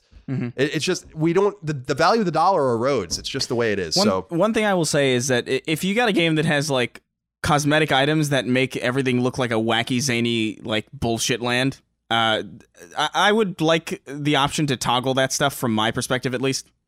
Turn that shit off because sure. Because my God, like some games out there look like just fan art. You know what I mean? Like it's just totally. like this multicolored mess because obviously every new skin has to be more eye-catching and more standoutish than the last in order for them to sell them, which is I think leads to the erosion of something that I care about very deeply, and I know that a lot of people don't necessarily give a shit about, which is like just the visual style of each individual title and how unique each individual title looks. And now, you know, everything's just Fortnite 2. Yeah, you're right. We were making fun of games a week or two ago about there's like a couple of new games that were announced that are just indistinguishable from Fortnite. It's totally indistinguishable. Like I do this for a living, so does Chris. Like if you put, I don't know if Chris is any different than me in this regard, but if you put Fortnite and 3 other of these other games that look like Fortnite in front of me, I couldn't tell you what any of them are. I probably couldn't tell you which one was Fortnite, to be honest. So you're right. I mean, aesthetic quality and artistic merit is important. So we'll see how this all plays out. I think now that the first domino has fallen, we'll see others be able to talk about this. This frees up publishers to talk more freely and at least have other people to point to and say like, well, they're doing it too. I think the only thing that I'm a little worried about, Chris, is that if this is actually representative of the top end or not. This is an annualized sports game. And I'm wondering if 2K, when they get around to releasing like the BioShock game that's being developed at Cloud Chamber, or Mafia 4 or whatever, if they're like, that's $80. That's what I was thinking. Then we're going to maybe have a bigger conversation. That's honestly what I was thinking was going to happen. I was like, well, this is a sports game. It's probably not necessarily the AAA price. I still, honestly, like it based on the reaction to how this goes, I think there's a very good chance that things might end up being 70 as a max point, but honestly, I really do think 80 is what it's going to be. I may very well be wrong. This is going to be an interesting time, especially this also speaks to really good timing on Microsoft's point to have introduced Game Pass so early, because that's going to be even more of a lure now. Well, that's what I've been seeing a lot of people say, which I think is really relevant in the comments on my Twitter, or my tweet that I put out about this. People are saying like, well, this makes Game Pass, especially on Xbox, much more appealing. And this will make PlayStation Now more appealing too. My only concern there is like, well, I don't know that those prices aren't going up either. I think this is one of those Netflix-like situations or Amazon situations where you set a bug with someone for like Prime, or you set a bug for a Netflix subscription, and then they just increase the price and you become so comfortable with the service and you want it. Like Netflix, when I got it, was like $10 a month or something like that, or not even. Yeah. And it's almost twice that now. And I'm like, well, I'm not going to get rid of Netflix. So you got me. I'm a captive member of your audience. So we could see some weird shit play out here too. But I still would love the cartridge spirit to come back, in the sense of just allowing people to explore more. Like charging less than $60 for a game has a bad stigma now. It's very rare actually that a really great game comes out at a AAA quality like Ratchet and Clank, but is charged $40 or $50 or whatever for the game. So I wish that, along with this idea of raising prices, that again we explore the lowering of prices as well. But I don't know that that's necessarily realistic. So we'll see how this all shakes out. I'm sure a lot of people will have a lot of trepidation about this moving forward, but I just encourage people to listen. You got to keep a level head. You got to just look at things realistically. We've been paying $60 for so long. You're just acclimated to it. But think about that $60 is not the same as $60 was at the beginning of the PS3 and 360 eras. It's just not the same. At $80 a game, that outstrips inflation, and then that adds more profit. And then I can understand people being upset. But this is basically a swap for more money for inflation. And that makes a lot of sense to me. But we'll hear from you. I'm sure you'll have lots to say about this, positive or probably negative. So write into us, of course. Angie's List is now Angie, and we've heard a lot of theories about why. I thought it was an eco move. Fewer words, less paper. No, it was so you could say it faster. No, it's to be more iconic. Must be a tech thing. But those aren't quite right. It's because now you can compare upfront prices, book a service instantly, and even get your project handled from start to finish. Sounds easy. It is, and it makes us so much more than just a list. Get started at Angie.com. That's ANGI, or download the app today. The Angie's List you know and trust is now Angie, and we're so much more than just a list. We still connect you with top local pros and show you ratings and reviews, but now we also let you compare upfront prices on hundreds of projects and book a service instantly. We can even handle the rest of your project from start to finish. So remember, Angie's List is now Angie, and we're here to get your job done right. Get started at Angie.com. That's ANGI, or download the app today. Number 3, with the exception of last year's acquisition of Insomniac Games, Sony's roster of first-party studios has remained rather stagnant. In fact, there were 8 years in between Sony's acquisition of Sucker Punch in 2011 and Insomniac last year, and in that time, several internal studios, including Gorilla Cambridge, Zipper Interactive, Big Big, Evolution, and others, were all shut down. So you may be pleased to learn that, according to Bloomberg, Sony is actively considering adding to its family yet again. Sony is apparently eyeing a Hong Kong holding company called Leiyou. I think that's how you say it. Leiyou. Maybe Leiyou? Maybe. A company that has courted other outside investors and buyers in recent years. Sony, though, is apparently motivated to make this deal work. Leiyou is valued at over $1 billion and has 5 studios under its direction, most notably Digital Extremes, which created and published the long-running and popular free-to-play game Warframe. Leiyou also owns Splash Damage, the team behind 2011's Brink, and more recently involved in all sorts of Gears of War-related projects, including the recently launched Gears Tactics. Leiyou also has voting shares with Certain Affinity, which has long worked as a support team for online games, including various Halo and Call of Duty games, as well as 2016's Doom. Perhaps most interestingly, though, it created Athlon Games in 2018 to publish Lord of the Rings video games, including an MMORPG, and also has long-running deals with toy maker Hasbro for Transformers and others. So this is interesting. It looks like Sony is pursuing this actively to make these guys part of their team, which would bring Digital Extremes on board, Splash Damage, which really has only worked with Xbox in the last 10 years after Brink, and Certain Affinity, which is really a support team, which Sony could probably use on their own games. So I was reading this and then I was like, oh, Athlon Games. And I went and read about them because I remember us, I think, talking about that here. Athlon Games is basically has the license to Lord of the Rings at this point. So that might be worth $1 billion alone if you have if Sony basically made Lord of the Rings exclusive PlayStation games. with their own teams. But what do you think about this possible purchase? This seems not as glamorous as I think some people might have hoped, but this is a way for them to acquire multiple teams at once. Yeah, I could see it working. I think they're really eyeing Lord of the Rings more than anything, because I don't imagine that Brink was very good. Gears Tactics is actually pretty great, but I don't know if they're necessarily looking to make tactics games. Yeah, it's an interesting one for sure. The fact that I wonder how the Hasbro deal fits into this at all, or if that's even something that they care about. It's exciting because, I don't know if they care about it. It's exciting to think about, though, because obviously Hasbro's licenses have bounced around. There were even I think, didn't Platinum do a Transformers game that was published by Activision and shit like that? And so these things are bouncing around between people. But as a G.I. Joe fan, it's really exciting for Sony to potentially get Hasbro's licenses because they can make a G.I. Joe game, which would be awesome, especially because G.I. Joe is under a revival right now in 2020 with its new toy line. So there's a lot here, but I think Athlon Games with the Lord of the Rings stuff is probably really attractive to them. And I got to say, remember when we talked about Saber Interactive getting bought by THQ Nordic and how Saber Interactive doesn't really make their own games. They're really a port and support studio, and that would go a long way to allowing THQ Nordic to unleash their studios and have these guys basically just handle the technical stuff. Like they have a passion for that shit. It's kind of a similar thing here with Certain Affinity, where I feel like Bluepoint Games would be the ideal studio for this, but maybe they don't want to be purchased. Certain Affinity can kind of fill this role. Certain Affinity has worked on a lot of big games. They just don't get a lot of shine for that because they're working in support roles. And Splash Damage, as I've said in the past, Splash Damage is like one of my favorite studio names. Brink was a Bethesda published game that people didn't really like, but they kind of went into the support role as well with the Gears franchise, especially. So they're kind of freed up because the Gears is kind of under the tutelage, as we know, of the Coalition and all this. And Digital Extremes is a pretty attractive property for them too, because Warframe is pretty big still. People still really love that game. Warframe was, as I recall, Warframe was a PS4 launch game. So they've been on the platform forever. So I wouldn't be surprised. Apparently the Liu guys in Hong Kong are like really motivated. And so I wouldn't be surprised if this gets locked up, if we find out in a few weeks that it's going to happen. We'll see.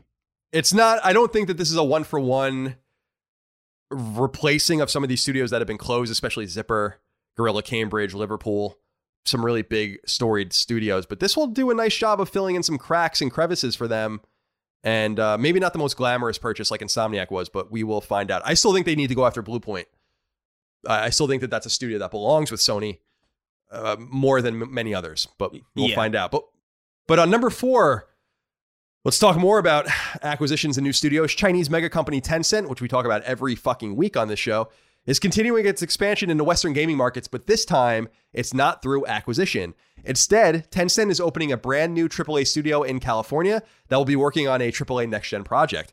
The nature of this project is unknown, according to a report on Games Industry International, though Steve Martin, once a big shot at Rockstar, not that Steve Martin in games, once a big shot at Rockstar will be leading the studio. Martin most recently worked on both Grand Theft Auto 5 and Red Dead Redemption 2. I believe he was a producer on both of them. The studio has also begun hiring in earnest, as the report notes that other Rockstar vets, as well as folks from Respawn Entertainment, Insomniac Games, and others have already joined the team, one that is aiming for a so-called, quote, crunch-free, stress-free work environment, end quote. I don't like this whole emphasis on crunch-free, stress-free stuff. Why would you want to work? Like, what kind of game is made in a stress-free environment? I've never been free of stress in my work career ever. I just don't understand what this means. It seems like it's like this really PR marketing bullshit. Yeah. That's going to suggest that you're going to make a game in 3 years and in 40-hour weeks or whatever. It's not going to happen. But nonetheless, what do you think about Tencent making their own studio, no longer acquiring others, but actually making their own American team? Yeah, I mean, I would prefer that. I would just do that then. That's fine. I do think it's creepy. The term crunch-free, stress-free work environment coming from Tencent is really creepy. It's like really, there's something really Bioshocky about that, and I can't help but feel that way whenever Tencent is involved. But yeah, I would prefer definitely that they just open up a studio and stop aping others. That's more fair. I think I'm more open to that. Yeah, I think that it's a little less sinister. You're right, because they're saying work.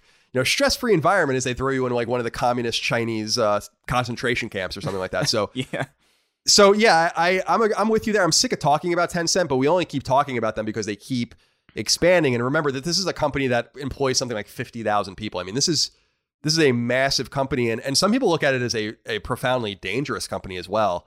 But nonetheless, they are expanding. They've seemed to have poached some Rockstar talent, and I don't mean that in the little R. I mean the big R Rockstar talent. And so we will see what they come up with. I assume we won't see their game until 2024 or so. Well, if it's a stress-free, crunch-free environment, we will probably never see their game, actually. But yeah, we'll find out. Number 5. Website Bloomberg has reported that the long-rumored Harry Potter RPG is real and that it's aiming for a 2021 release on PlayStation 5 and other next-gen hardware. Interestingly, the game is being developed by Avalanche Software, not to be confused with Avalanche Studios, the guys behind Just Cause and other franchises, and is unsurprisingly being published by Warner Brothers Interactive Media, which, as we noted in recent weeks, is being shopped around itself to interested entities such as Electronic Arts and Activision. Avalanche Software is located in Utah and was actually part of Disney's internal set of teams from 2005 until 2017, at which point it was acquired by WB as an internal studio. The team is best known for its Disney Infinity franchise, as well as its 3D platform series from PS2 called Tak. Remember those games? And a bunch of other licensed products, mostly on behalf of Disney and Nickelodeon. This would be by far the biggest game it has ever attempted to make.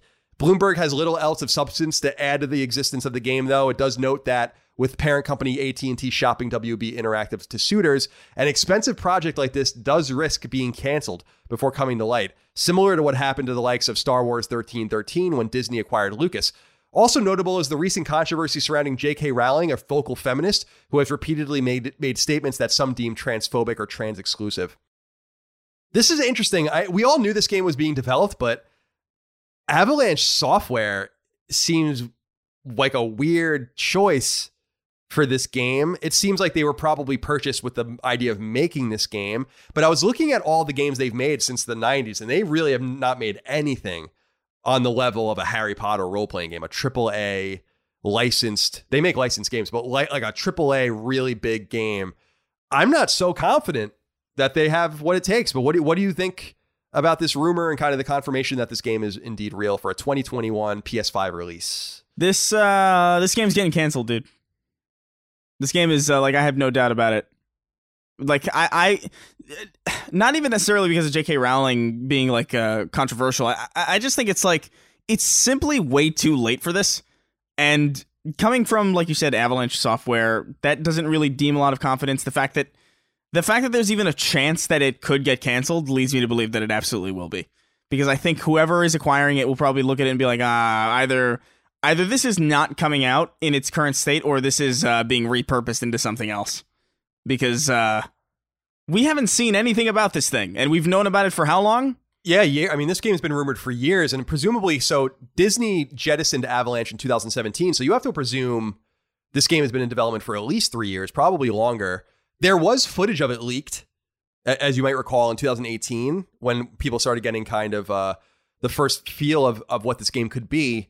When I saw Avalanche was making, I was like, oh, Avalanche is making, like the real Avalanche. And I was like, oh, okay, that's interesting. Like they're capable of doing it. They've made big games before, many big games before. So, but it's not that Avalanche. And well, yeah, the Bloomberg article does note that games this late in development, especially licensed games, do have a tendency to get canceled.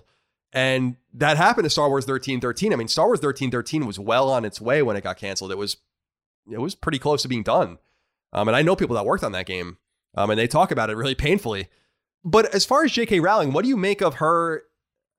I don't know. I don't want to get too deep into this, but I feel like what she's saying in her tweets and in her letter that she wrote, and people can go read about it. I'm not going to get too far into it.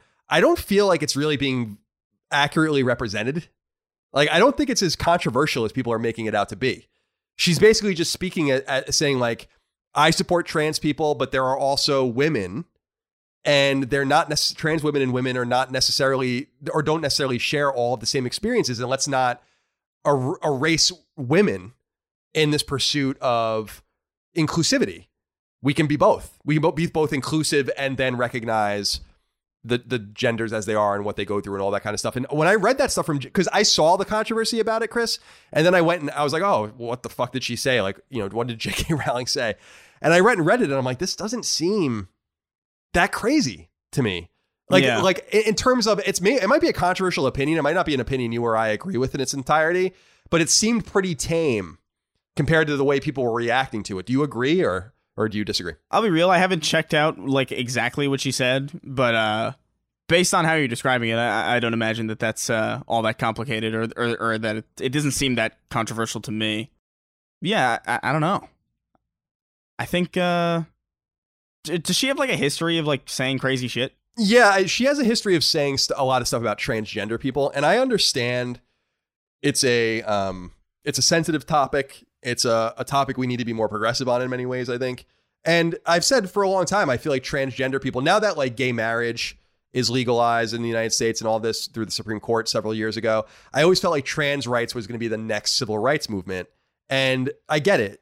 Because her whole thing started where it was like, there was a tweet from some entity where they were saying like, people who menstruate. That's like what they said, their term, people who menstruate. And she was like, damn, I think there's a word for people who menstruate. That's what she said. Yeah. And I'm like, yeah, I understand what you mean. I mean, I get it. Like, you don't want to dehumanize or take away the agency of a woman because someone wants to identify as a woman. It doesn't mean that you can't identify as a woman. It doesn't mean that we don't treat you societally as a woman. So it's a really sticky, it's like a minefield. I feel like I'm even treading on dangerous ground just talking about it.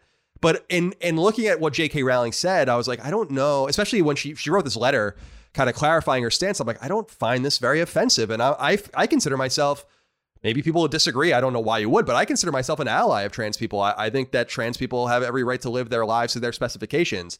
Yeah. But I just think, we're not a political podcast. I don't want to get too far down that, but I do think the controversy with J.K. Rowling is going to play a part in this game having some difficulty.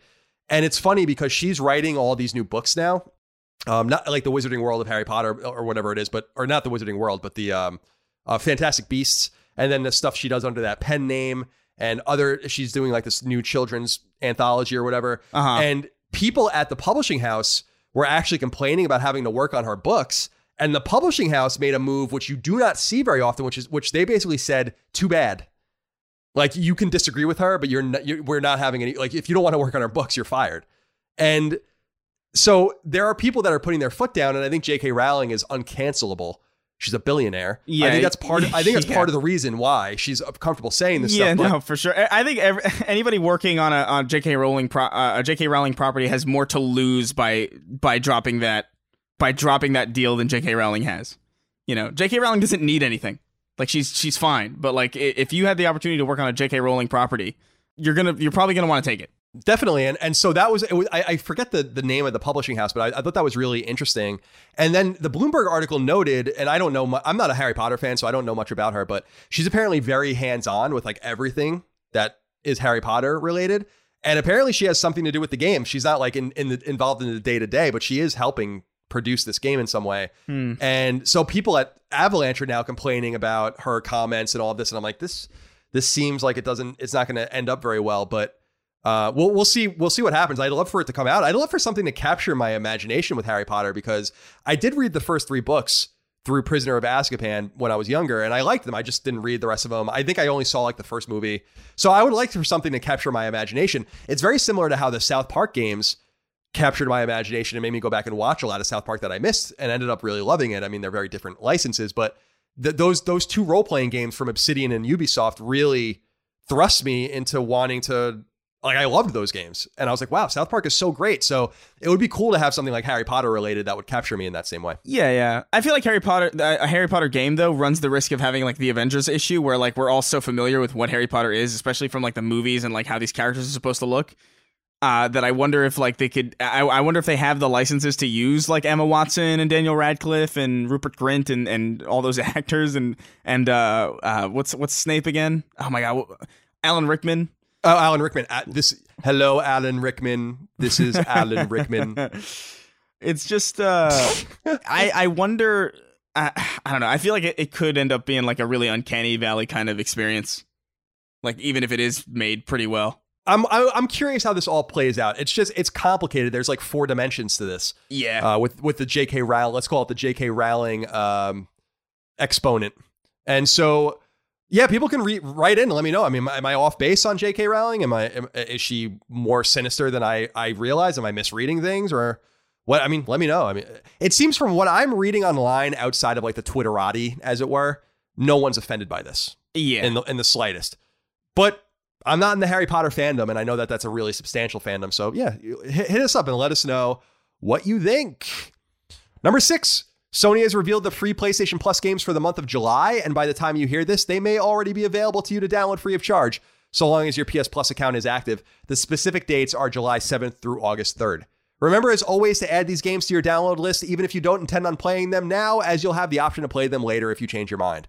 For starters, to prepare for the return of the NBA season and the subsequent start of the NBA season for 2020 and 2021, NBA 2K20 will be free. Additionally, Crystal Dynamics' Rise of the Tomb Raider, which first came to Xbox 360 and Xbox One in 2015 and later came to PS4 in 2016, will also be free.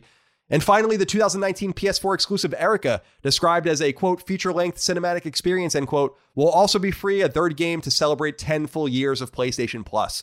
I need to play that Erica game. This is a good excuse because it's supposed to be pretty good. PS Plus launched back in June of 2010, and it was extremely controversial and divisive for several years before truly finding its footing. If you're curious, Wipeout HD on PS3 was the very first free game offered via PS Plus, a Chris game.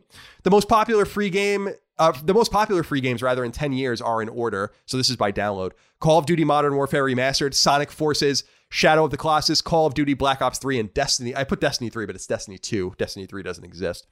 And the most played multiplayer games, relevant since PS Plus is required to play online with PS4, are in order: Grand Theft Auto 5, Rainbow Six Siege, Call of Duty Black Ops 3, Destiny, and Call of Duty Black Ops 4.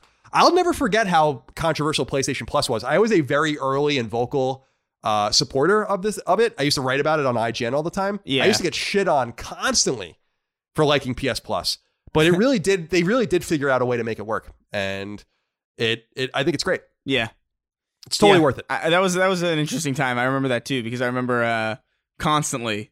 What is it? There would be, because I was playing on 360 at the time, and everybody. I had some friends on PlayStation 2. It's like, I can't believe you pay for good servers and and like all that stuff. It's like, yeah, of course. What do you mean? And then when that happened, I remember being real snide. Yeah, you earned it. You earned it, man. Because if folks don't remember or just unaware, online on PS3 was free. You didn't have to pay to play online on PS3. But when PS4 came around, they made the online functionality of PS4 locked behind PlayStation Plus, and that really changed everyone's tune on that. That seemed totally reasonable to me, especially because they didn't increase the price. I think they've only increased the price of Plus like once since it launched, and you could often find it really severely discounted. If you buy like a year at a time during a flash sale, you can get it for like $30. So I just think based on the free games alone, nonetheless, the online functionality, I think it's been really great. But originally it started as like you get like early access to games and like sales and all that. And they still do that. But now it's really become much more about the free games and the online functionality. So happy 10 years to PlayStation Plus. I can't believe it's 10 years old. That makes me feel old as shit. I feel like I was just writing about it. All right. By the way, that's where we get our name of our show, by the way. Yeah. Sacred Symbols Plus. Number 7, Media Molecule's long in development game Dreams is getting its promised PSVR support, and it's happening rather soon. You can download the patch that will activate PSVR functionality on July 22nd. Word comes by way of a PlayStation blog post from Media Molecule itself, which notes that the update will be free for all owners of the game, and that players will be able to create PSVR projects with the seamless set of tools available for your more standard variety of games, though there will be PSVR-centric toolsets and tutorials to help guide you. Media Molecule has also wisely opted to include some baked-in PSVR experiences for players to mess around with, so everyone can see what the best of the best are capable of within Dreams. Dreams launched on PlayStation 4 in its final form on February 14th earlier this year, but was released into a paid beta in 2019 and was in development for the better part of 8 years before launch. The game hasn't sold well, but does have a hardcore fan base of creators and players, and it seems Media Molecule intends on continuing support for the project well into the future. Jacob Childers wrote into us, Chris, on Patreon. He says, "What's up, you filthy animals? Dreams is coming to PlayStation VR. Do you think this is the shot in the arm the game needs? Thanks, guys." What do you say, Chris? No. No. PSVR is so it's such a niche in and of itself. This isn't going to amount to much of a shot in the arm for anybody. I think it's going to be an interesting thing for people to play around with who are already there. But I don't know if it's not a shot in the arm. It's more like I feel like it's more like putting the last little Lego piece on your little on your Lego Island thing, where it's like, it's finished. I got the flag up on the castle. It's finished now. Right. It's got full functionality, but I don't know if it's a shot in the arm. Yeah, I don't know either. I mean, you're right. It's so niche that it can't possibly be a shot in the arm. I think the problem with PSVR is the hardcore audience that's already most engaged with PlayStation and most engaged with Dreams, or potentially so, has PSVR. And so you're not going to find new audiences. I don't think that that's going to happen. I still think Dreams was a bad idea. I think let me back up. I think Dreams was an ill-conceived idea. I think it's a nice product and people like it, but I just said it from the beginning. This game has no chance. And I don't think these little incremental things are going to save it. I think that the biggest, I got to say, Chris, like, because we talked about it, it's coming to PC. It's obviously going to come to PS5. But I think the best way to save Dreams and to maybe save Media Molecule long-term is to get this thing on everything. And maybe this would be a good foray for Sony to start investigating publishing its games on Nintendo and Microsoft's platforms. Yeah. If you just do it with Dreams, like I actually really love that idea. And maybe that would give Dreams the requisite player base it needs to thrive, because I haven't turned it on in a long time, but there are not many people playing it. And they have that thing at the splash screen where it says how many people are online. And I remember like a week after it came out, it was like 3,000. And I'm like, dude, that's horrible. You know, that's hard. There are 110 million PS4s, 115 million. You can't be having 3,000 people playing your game at one time when it just came out.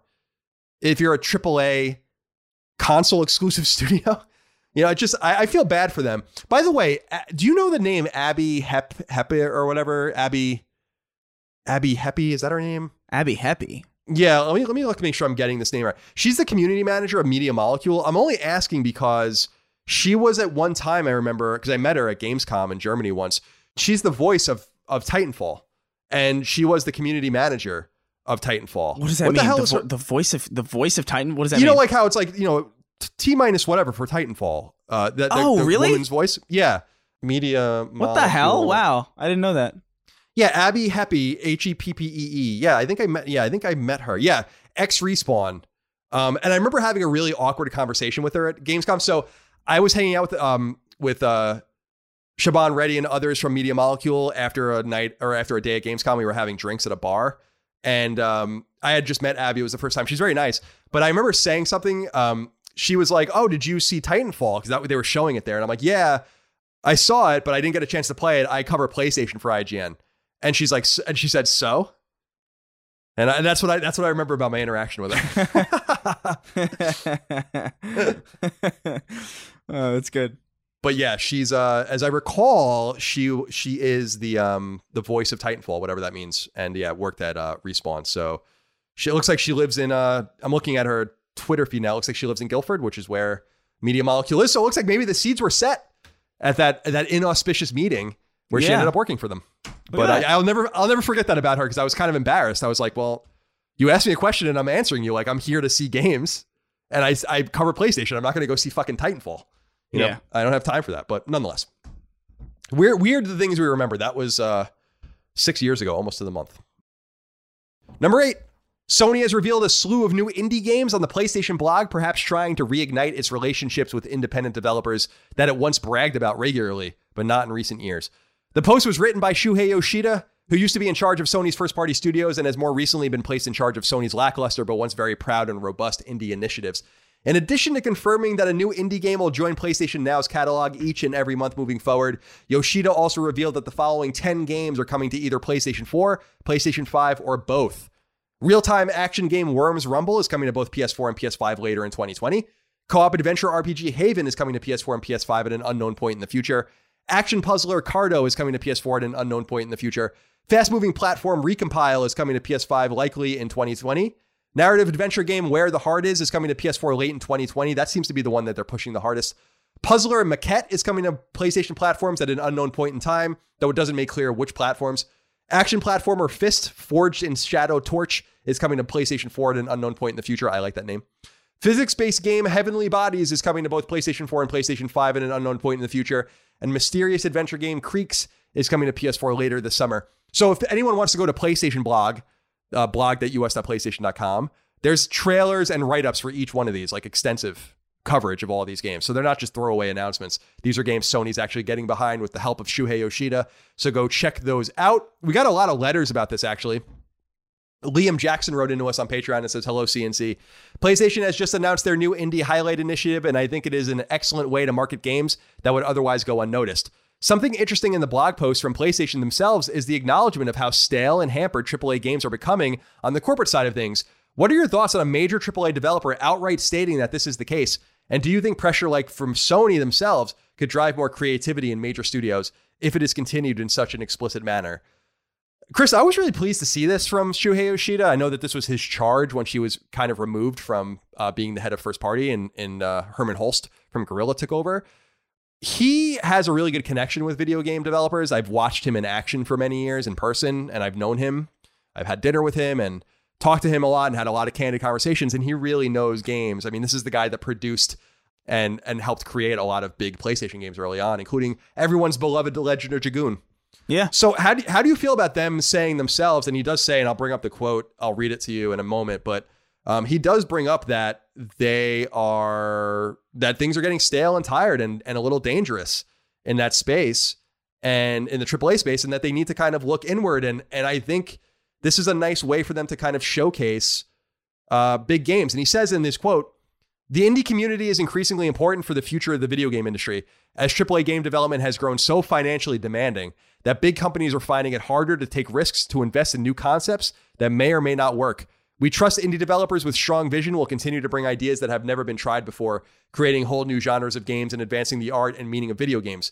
PlayStation has always embraced games with completely new concepts, like Parappa the Rapper, Katamari Damacy, Little Big Planet, and Journey, and we look forward to seeing what surprising new ideas come next." So how do you feel about that separation and about Sony kind of acknowledging it themselves? I think it's good. I feel like I used to get a lot of heat for saying this, but so it's kind of gratifying to hear it come from like just straight up Shuhei Yoshida. It's a nice feeling.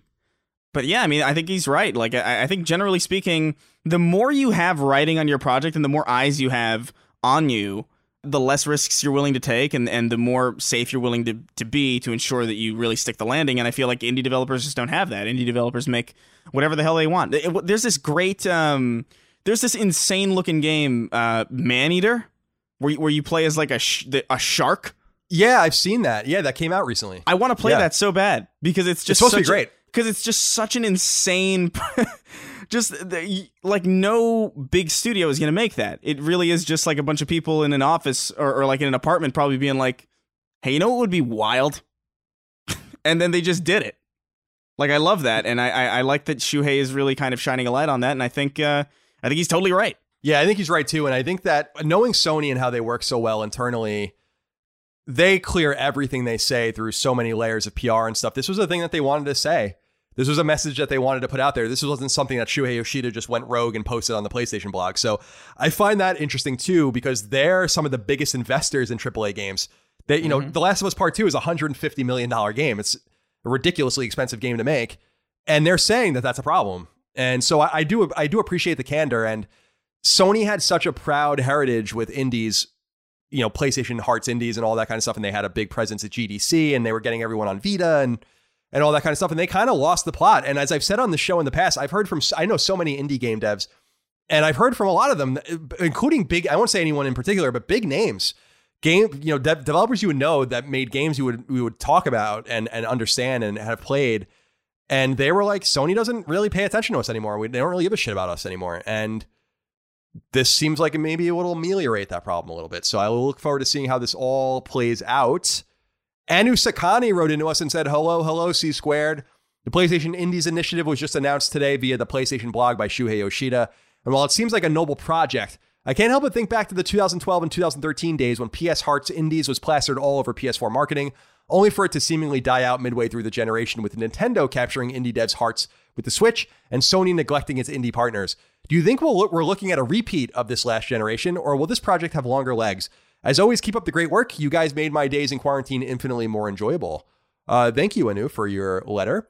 Chris, do you think that they'll stick this time? Because he is right. They did have this. They talked a big game, Sony, for a long time, and they actually had a lot of events and stuff. This is where I discovered games like Mercenary Kings and all that stuff, which was awesome.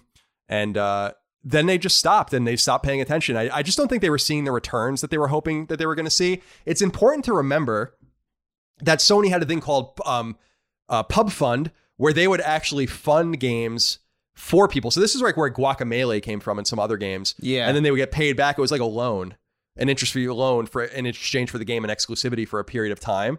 And I think they just weren't seeing the returns they wanted to see on that. So it seems like they're not necessarily financially invested in these games. They're just trying to showcase them. And so from my point of view, it seems like it has the ability to last infinitely longer because they don't have to worry about the bottom line. They're just trying to get people's eyes on these. But what do you think? Yeah, I agree too, but I also think it has longer legs just because Shuhei is so directly involved.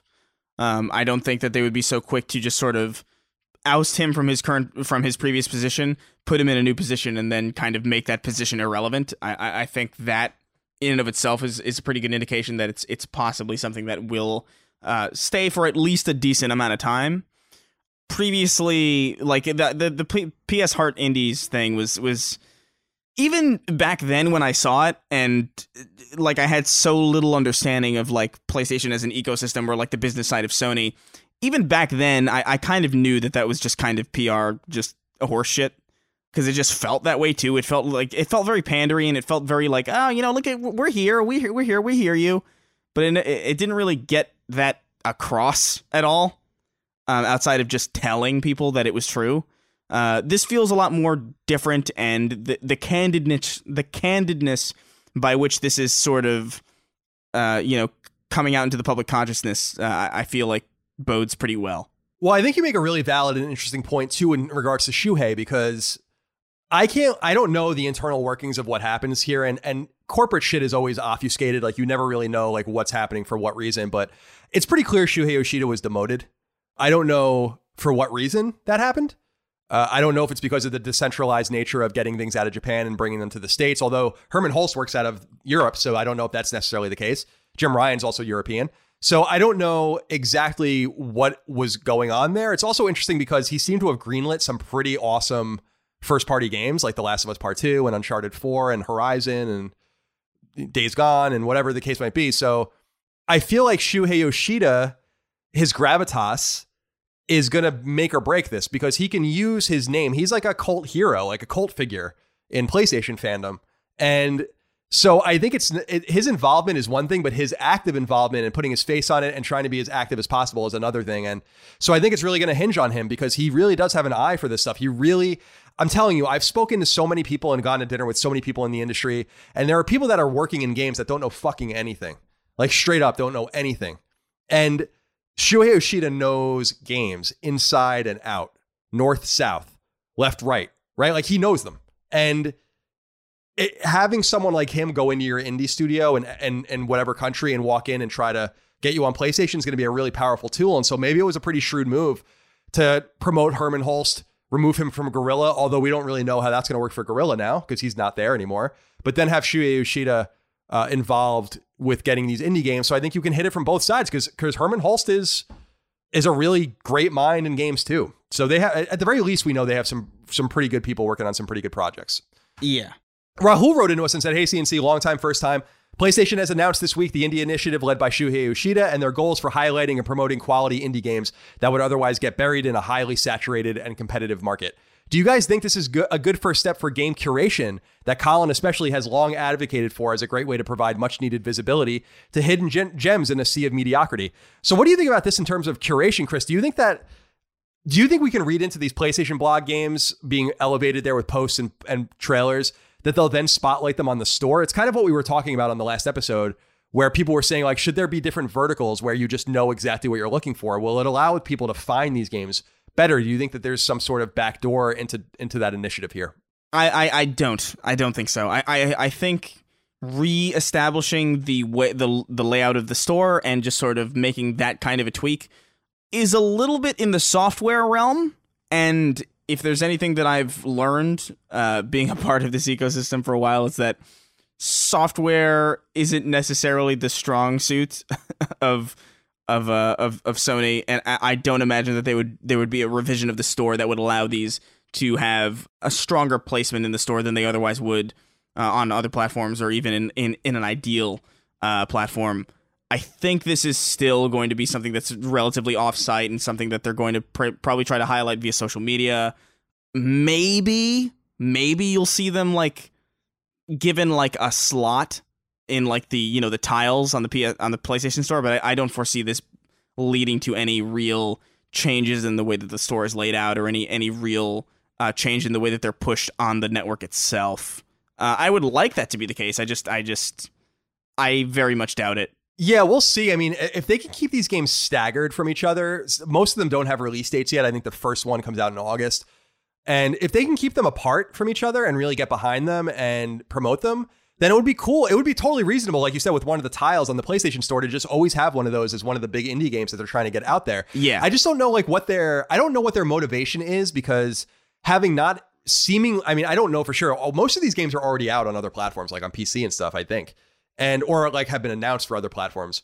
And so Sony seemingly not having a financial stake in these games, I don't know what their motivation is to sell them, because with PubFund, they were trying to make their money back and populate their platforms. And that was during PS3 and Vita's heyday too. With this, I don't know. It would be cool to see something more concerted on their part. And I think you're right, with firmware being necessary to update the store, and they're just not very quick with that. I think we're gonna have to wait until PS5 to see what the store has in whole. Since I'm trying to keep my expectations really low for this, because I want something so badly to be like Steam, and I just know it's just not gonna happen. It would be nice if it did, but it's not gonna happen. Yeah, it's a real shame. And also, just like the PlayStation 4 dashboard or cross media bar. Just hasn't really changed much at all, and I think that's probably not necessarily because I don't think that's necessarily because they think they had it right the first time. I just genuinely think that they don't really know how to do it without kind of toppling the House of Cards in any real substantial way. I really hope that they do something like the Summer of Arcade back on 360 in the late 2000s, because that was a great way to highlight indie games and big indie projects. Spacing them out appropriately and then giving them their own time to shine. That would be the ideal way to go about it, but I don't know, we'll see. Yeah, give them room to breathe. That's the big thing. Give them a chance. Not all these games are going to be hits, but you just give them a chance and go from there. I think that they have to do that. Otherwise they might as well not even bother. They might as well just cancel all these games on PlayStation and not even release them. Number 9. In light of recent allegations of sexual harassment, assault, and other impropriety rocking the games industry, publisher/developer Ubisoft is planning to make some changes.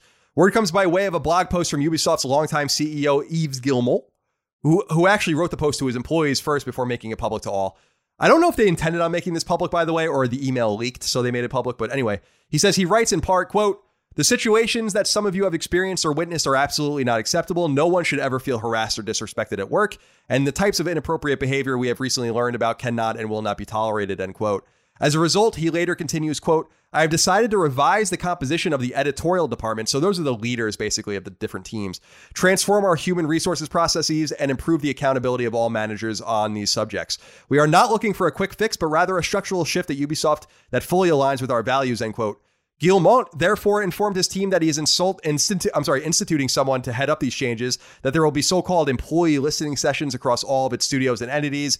They'll institute a global employee survey, continue to investigate all allegations, and more. A report from publication Bloomberg notes that some of what Ubisoft itself is dealing with, at least 2 of its marquee vice presidents, Tommy Francois and Maxime Balland, are both on administrative leave as multiple claims against each man are investigated. So this keeps happening, man. I mean, there's just, you would think that it's going to stop at some point, but it just keeps getting worse and worse for all these entities. And I noticed, I'm not in the Smash Brothers community, obviously, but there was a big controversy that came out late last night in that community. Yeah. In the fighting game community, with some allegations there. And it's weird, because I think some of these problems are getting pretty serious at Ubisoft specifically, because we talked about the Assassin's Creed guy and how he cheated on his wife, although I don't know that that's really a crime. It's definitely not a crime. It's wrong, but it's not a crime. But there was accusations made against one of the community managers, I think, of the Watch Dogs brand, who I had never met or even heard of, and I went to investigate it. And I don't know if it's true or not. I don't know if he's guilty or not. We don't know any of that. But I went to investigate it, and he blocked me on Twitter. So I was like, well, thanks, because it seems like you might be a complete fucking scumbag. Yeah. So maybe you did me a huge favor there, but there's not too much more to say about this. I just wanted to throw that out there. This actually broke right before we started recording, so I wanted to include it in the show. Do you have anything to say about this, or? No, I feel like, this is going to happen. It's probably going to keep happening, honestly. So we'll just see how this goes. Yeah, I want to see like where it ends and what everything looks like after the fallout. Yeah. So we can start to like mend whatever's going on in this industry. Although it's happening in all industries. It's happening in comics. It's happening in like young adult novels. It's happening in movies. So it's not just exclusive to games. And I it's unfortunate that it's not exclusive to games because that just means that it is victimizing more and more people. Yeah. It's just very pervasive. Yeah, it's horrible. I mean, it's horrible. Number 10, speaking of Ubisoft, there's some good news. The publisher has announced an all-new game that kind of sort of leaked in recent days called Hyperscape. Hyperscape is being developed by internal Ubisoft team, Ubisoft Montreal, the team that created Assassin's Creed 2, 3, Unity, Black Flag, Origins, and the soon-to-be-released Valhalla, as well as Far Cry 3, 4, Primal, and 5, the Shaun White snowboarding games Watch Dogs 1 and 2, Rainbow Six Siege, For Honor, and others.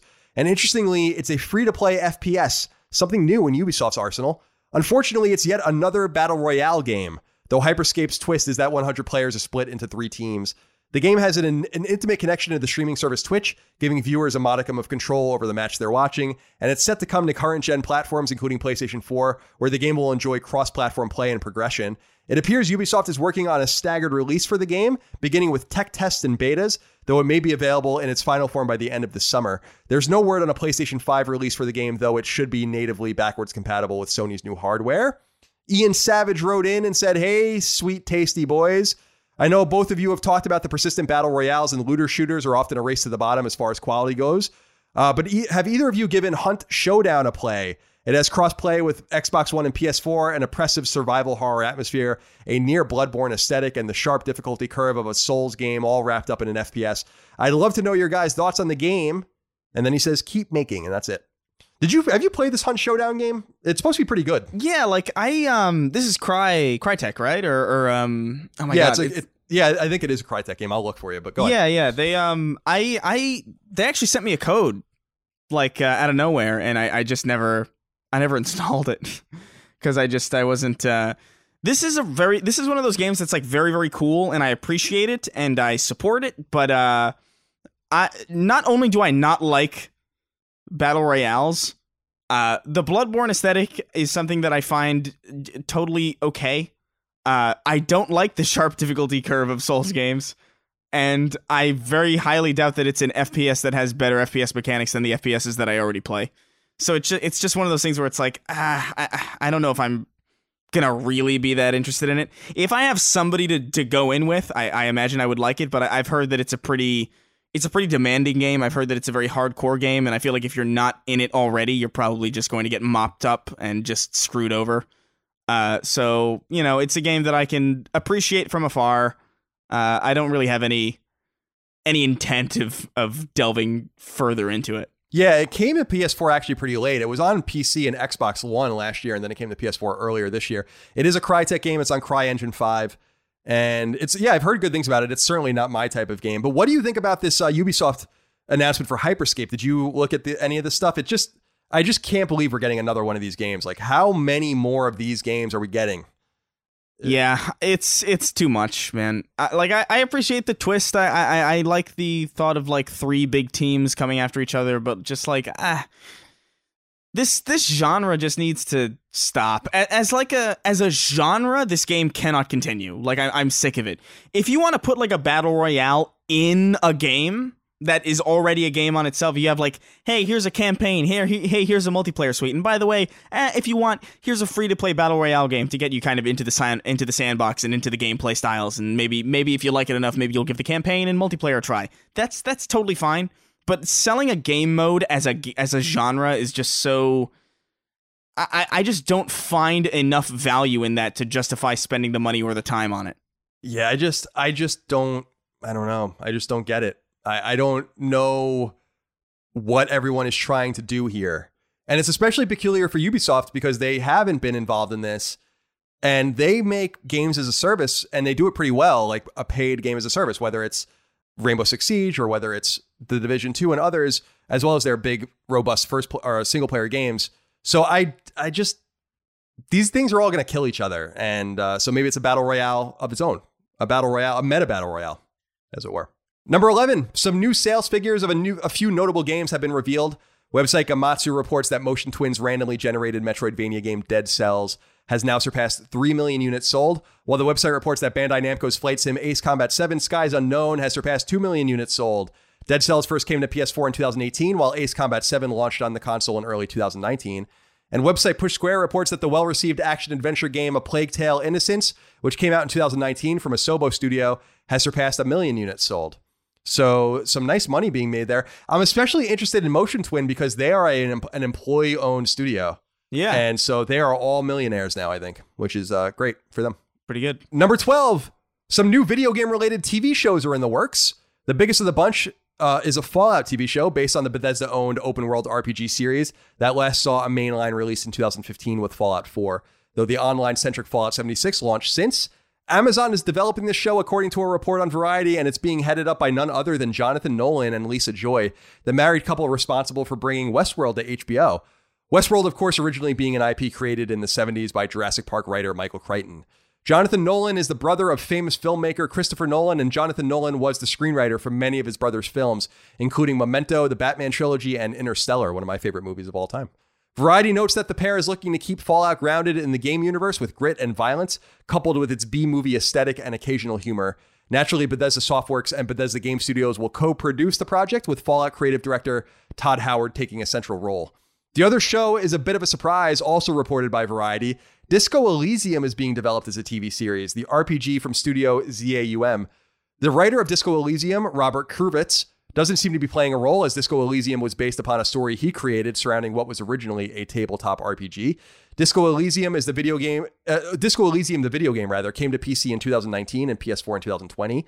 A production company called DJ2 Entertainment is leading up the project, a company headed by Dimitri Johnson, who was most recently the producer of the very well-received Sonic the Hedgehog film. So two different things to talk about here, Chris. A Fallout TV show, which looks like it's going to be very AAA in its approach. And then something unknown regarding Disco Elysium, which is strange, especially because ZAUM, a bunch of communists. So it's pretty interesting that they are creating a Disco Elysium TV show. I wonder if they're going to give all the money away. Probably not. Yeah. So what do you think? What do you think about these projects? I'm actually not. I don't hate the idea of a Fallout show. I think, especially with these writers attached to it, that's actually kind of exciting, because I think one of the biggest draws to Fallout isn't necessarily the gameplay or even necessarily like, you know, the choices that you have. It's more like kind of the aesthetic and the tone of what Fallout is. I feel like it could work pretty well as a show, and I think these writers might be able to do it. Like that's kind of cool. It's the first time that I saw like a show based on a video game that I was like, oh. I don't know if I'd mind that, really. Yeah, Jonathan Nolan's no joke. Yeah. So and Amazon is funding it, so it's going to be something very AAA in its approach. I assume something like The Witcher on Netflix.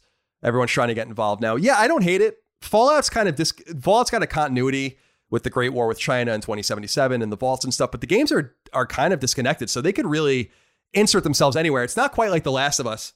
That gave me more trepidation because it's really about two characters. Like Fallout's not really about anyone. It's about something, and that's different. So I think that it's a pretty exciting thing. And I only saw the first season of Westworld, but I was really impressed with it. Yeah. I really liked it a lot. I feel like I really feel like they could do like some Mandalorian tier stuff with it, because it really does feel like a universe that they could explore. And I'm all about it, honestly. Like I don't hate this at all. And what about Disco Elysium? What do you think about them doing a show based on that? No, I feel like it's not even going to see the light of day. But I don't think so either. I don't care about Disco Elysium. I haven't played it.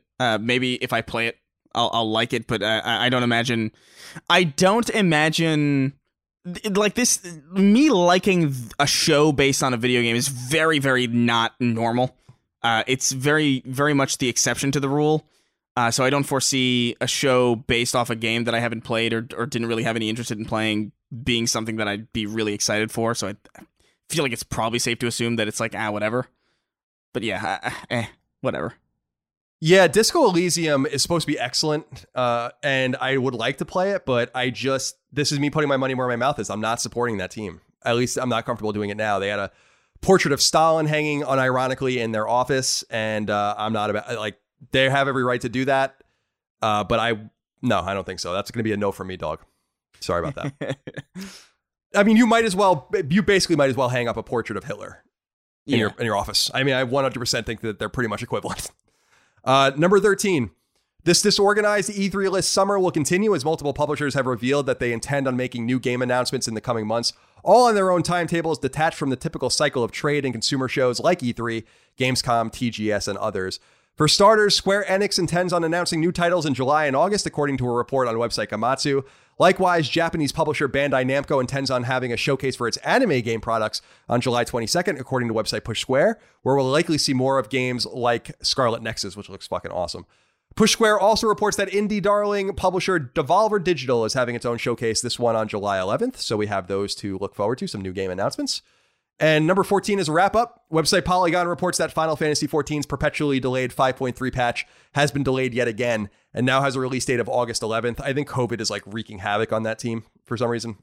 The PlayStation blog reports that local multiplayer action game Bacon Switch is coming to PS4 on an unknown date. That action stealth game Budget Cuts is coming to PSVR on September 25th, and that side-scroller Neversong is coming to PS4 on July 16th. Website Gamatsu reports that action RPG Hellpoint is coming to PS4 on July 30th. That Switch side-scrolling RPG Dragon Marked for Death is coming to PS4, according to an internal PSN leak. That RPG creation kit RPG Maker MV is coming to PS4 on September 8th. That arcadey soccer game Street Power Soccer is coming to PS4 on August 25th. That World War I-centric online shooter Tannenberg is coming to PS4 on July 24th. That action RPG Anima Song from the Abyss is coming to PS4 and PS5 at an unknown date in the future. That a new Ben 10 related game called Ben 10 Power Trip is coming to PS4 on October 9th. That RPG Fault Milestone 2 Sides Above is coming to PS4 at an unknown point in the future. That action puzzler Pedal Crash is coming to PS4 at some point in August. And that upcoming remastered edition of GameCube game Final Fantasy Crystal Chronicles, which we already knew was coming to PS4, will have a free-to-play game, a so-called light version of it, that to tantalize new players when it comes to PlayStation 4 on August 27th, rather. Website Push Square reports that fighting game Party Animals, which looks pretty funny, is coming to PS4 later in 2020. That music-based game No Straight Roads is now coming to PS4 on August 25th, having been slightly delayed. That new Dying Light DLC called Hell Raid is coming on July 23rd. And that recently announced Bloodstained Curse of the Moon 2, which I cannot wait for, has a release date of July 10th. And finally, the recently announced Crysis Remastered, which was due to come out on PS4 on July 23rd, has been indefinitely delayed following leaked footage and a reveal trailer that left many players confused as to its quality. A new release date has yet to be revealed. Have you looked at this footage of Crysis? No, I was going to earlier, but I got to look at it now. I'm curious about it. Yeah, I haven't actually. I'll look at it as well. Let me see here. Let me Crysis Remastered. Because I haven't looked at it yet either. It's supposed to look like ass though. Let's see. Does it really look that bad? It looks like Crysis. I guess it doesn't look great. Yeah, I mean it looks fine. I don't know. Really? This is a game from 2007. I mean, I'm not even talking into the mic. What am I doing? It's a game from 2007. It doesn't look like it's that bad. It's a remaster. It's not a remake. Yeah, I guess this doesn't look great, but it doesn't look catastrophic. Yeah, I was expecting to see something more horrifying than this. Yeah.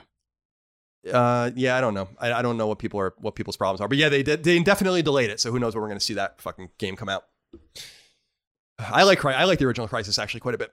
Chris, this is when we would usually talk about new game releases, but in Sony's schizophrenic nature, there is no drop this week, either a regular one or even a list of games. So there's nothing for us to even make up, which is unfortunate because Silent and Cliche wrote into us and said, "Hey, C-Man, just wanted to pop in and say that I really hope you guys continue to do improv descriptions of games. Even if Sony brings back the real ones, I'd still love to hear you guys riffing on the new names or on the names." Colin, I have to say Chris has a slight edge because of his enthusiastic delivery, but you still had me laughing plenty. Almost got into a wreck. I was laughing so hard at one point. Pretty sure it was the Dig Dug party explosions, but I think we can all agree that it's well worth the risk. Yeah, Chris is definitely better at this than I am, but I'm trying my best to put some comedy and some weirdness in there. And we'll continue to do it, but Sony is not putting up anything this week. And by the way, if you go to the PlayStation blog and read the comments on these posts, people fucking hate them. So who the hell knows what they're going to do? I will say Iron Man VR comes out the day that this comes out on Patreon. So that's the only game I can think of. Yeah, it's kind of sad that we can't say that's not listed anywhere. Kind of wild. He says I almost got into a wreck because I was laughing so hard. And every time I get comments like that, it freaks me out because I always wonder, like, who got into a wreck and just fucking perished because they didn't. Yeah, they can't write in because I made a joke and killed them. Oh man, that's funny. Yeah, well, it's not funny. Well, it is funny. I guess that is funny. It trips me out. All right, Chris, let's get into this. 1, 2, 3, 4, 5, 6. We have 6 questions, comments, concerns, thoughts, and ideas to end our show with, as tradition dictates. David wrote into us, and by the way, it's spelled D-A-I-V-I-D. David. I sound. Who does that sound like? Oh my god. The Give Me More Cowbell guy. Why can't I think of his name? Walken. Wow, yeah, Christopher Walken. David. Hey, CCs. Now that July has come around and Microsoft's first-party event is on its way, I wanted to ask, what do you manly men, think would it take for to make most people think that Microsoft's first-party games are on par with Sony's?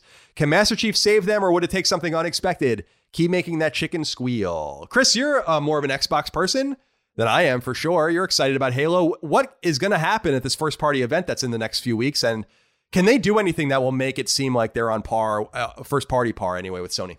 I actually think their goal needs to not be to seem like they're on par. I feel like their goal needs to be distinct. They need to have a showcase that I think speaks to the variety on that platform, and I feel like they have to have a showcase that relies heavily on offering people an experience that isn't necessarily available in other places. Because I can tell you right now, like I don't want to see anything that looks anything like The Last of Us or anything like God of War. You know what I mean? Like I've seen it. I've played it for like the last several years. I got it. Like I get it. Games can do this now. I'm fine. Leave that to God of War. Leave that to Last of Us. Leave that to whatever the hell. I want to see stuff that just looks fun. I want to see stuff that looks like they're trying, and I want to see stuff that just speaks to the IP that they have. I want to see a new Fable, honestly. Like that's beyond just like the Halo stuff that I know I've been waiting for 5 years now. I really am curious to see what they're going to do with Fable, because Fable is such a charming series, and I think it has a lot of legs. And there really isn't there really isn't an RPG that has that tone that I've played, and I would love to see that tone revisited, because I think it is unique, and I think Microsoft has a lot of these unique properties that they just haven't done anything with in like a long time. And I want to see that. I want to see something made of those experiences, because I think that's where the strength is. I saw that, actually, speaking of Fable, I saw that, it wouldn't be relevant on our show, so I didn't obviously report it, but Microsoft did renew the Fable IP license, or I guess you should say like the trademark, recently with the intent to use it. Yeah. Which they marked in there. So I think we are going to see Fable, because they did cancel that Fable, what was it, Fable Legends? Yeah. Or whatever it was called. Along with, remember they also, Phantom Scalebound. Dust and all this other, it's like all this random ass shit that they canceled. But I agree with you. I don't want to see that stuff either from them. I think it would be a mistake, because I don't want to sound like a fanboy, but I don't think they can compete with Sony on those fronts. I don't think they're going to make a game better than God of War, like God of War. I don't think they're going to make a game like The Last of Us that's better than The Last of Us. I think they need to focus on the things they can do well. And I think finding those different niches, I think they can compete in open world role-playing games. They can certainly compete in first-person shooters. They can certainly compete with third-person shooters, cover-based shooters. They can compete with racing games, with Forza and all of this other stuff. So I think they just have to find their own way. They don't want to look like a poor man's Sony, because that's not going to reflect well on them. Yeah. And so I'm really excited for that event. I want to see it. Yeah. And I think we'll do an episode of Sacred Symbols Plus about it. So Yeah, we should. I don't want to see Master Chief teaching his son how to bury his mom or something. I don't need to see that. You are going to see Master Chief partaking in a battle royale, though, I think. So get ready for that. Well, as long as it's a game mode and not the game, I'm fine. I think it is a game mode, as far as I understand. David Graham wrote in and said, Italian Stallion Colin and Latino lover Chris, how do you feel about difficulty-based trophies? I've been playing The Last of Us from the outset in Survivor difficulty which the game actually recommends against. While I do appreciate the extra intense experience it gives, I can't help but feel a little miffed by the fact that I won't get an explicit reward once I manage to finish the game. Could this just be a choice made so people don't abuse the accessibility options, or is Sony first party slowly eliminating the concept? Keep it real. Well, Chris, maybe you can send David an explicit reward of your own for beating The Last of Us on Survivor difficulty. Yeah. How do you feel about this? Like, you were in the Chivos at one time, and yeah, I like difficulty based trophies, but I don't like it when it's on the hardest difficulty. So, like in Uncharted, you have like a novice or whatever, normal, hard, and crushing. I like that there's no trophy. Just in that example, there would be no trophy for crushing, but there would be a trophy for hard. I like that. I don't like locking your trophies behind like these absurd difficulty levels, like with Doom 2016, which was fucking impossible for me on the hardest difficulty level, or especially Wolfenstein 2, where you had to beat the game on the hardest difficulty level without dying to get one of the trophies, which is fucking nuts. Yeah, fuck I mean, that's absurd. That's absurd. I remember seeing that and being like, you have to be kidding me. That's if you die, you die. It's over. You can't even save. So Doom has that too. So how do you feel? Do you feel like there should be more explicit rewards for these kinds of things, or do you kind of just do it to do it? Like we used to play games on hard or get all the S ranks or unlock everything to just do it. Yeah, it's almost hard to believe that was the case at one time, but that is true. What do you think? Yeah, I feel like I just do it to do it. Like I think here's what I think that there should be achievements for all of the standard difficulties. I feel like even the hardest difficulty should have an achievement attached to it. But if you have like specialty difficulties, like the one life mode in Doom or Wolfenstein, I feel like that is so extraneous and so hardcore that I don't necessarily think it needs any more satisfaction other than having done it, because I feel like that is enough. Because beating a game on hard difficulty, like, you know, it's fine, but it's nice to have that little trophy attached to it because it makes it a little bit more worthwhile. Beating Doom Eternal in one life, like, I don't even know how you do that. You know, the fact that you've done that at all is like worth 50,000 achievements as far as I'm concerned. So like, good job, congratulations. But I like the idea of just having an achievement for all of or a trophy for all of the primary difficulty settings, even some of the harder ones. But those specialty ones, man, can.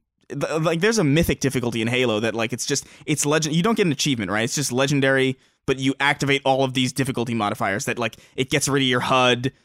You can't see how much ammo you have. It's just insane. And it's like, there's no achievement for that because, like, doing it in the first place should be its own thing. Yeah, I agree with you. I think when I go into some of these experiences and I'm like, this is fucking ridiculous. I remember watching I don't watch people play games almost ever. And I actually went and looked up the Wolfenstein 2, someone doing the Wolfenstein 2, like one life hardest difficulty run through. I'm like, how is this even possible? I don't even know how this is possible. There are more, like, Chris, if I got like 8 or 10 hours into that and I died, I would fucking kill myself. You know what I mean? Like I imagine, because you can't save, like there's no way to spoof it. Like in BioShock and BioShock 2, and BioShock Infinite, when you don't use Vita Chambers or whatever, you can still save the game manually. Like, you can circumvent it. It's not as hard as it seems.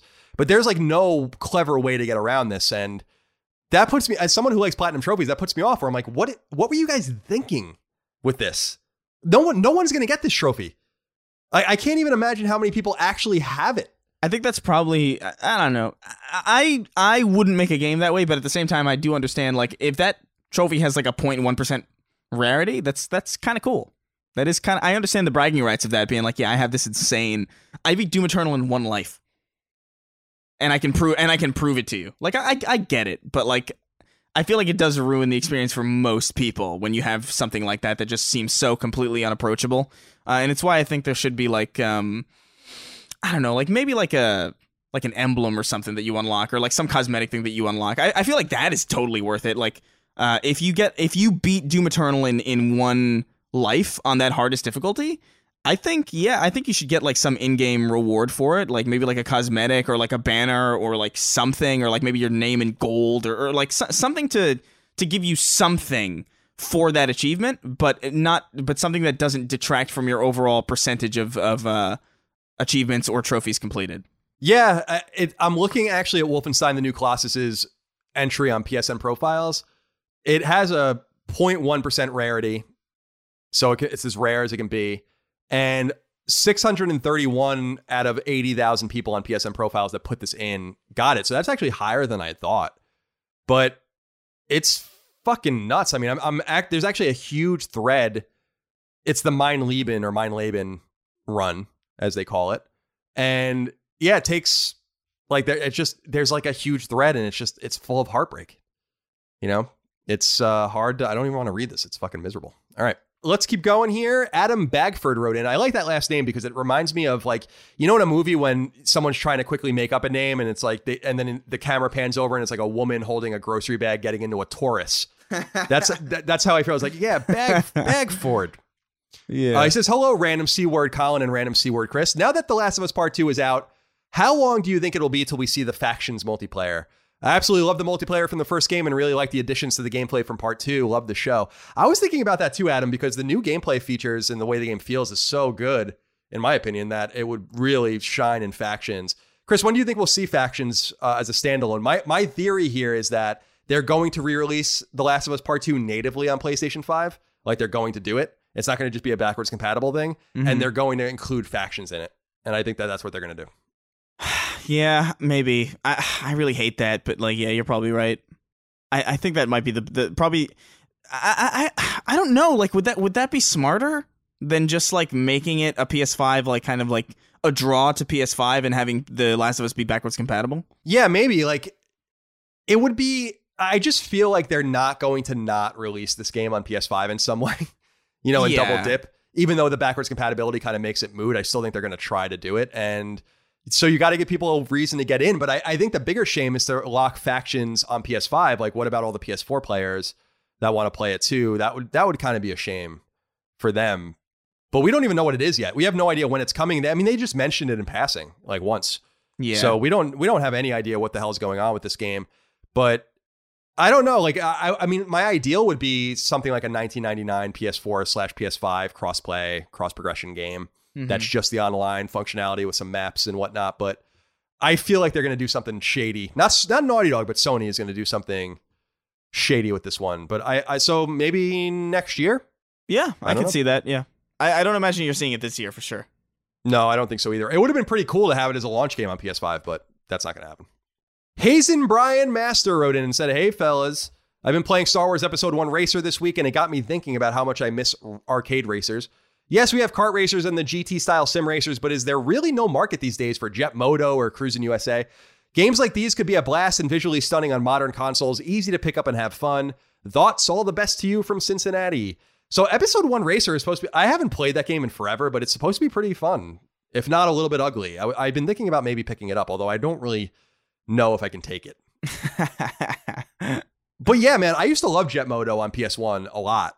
And Cruisin' USA was always a fun game to play in arcade. Do you feel like there's a missing gap here in racing games, Chris, in terms of the arcade racer?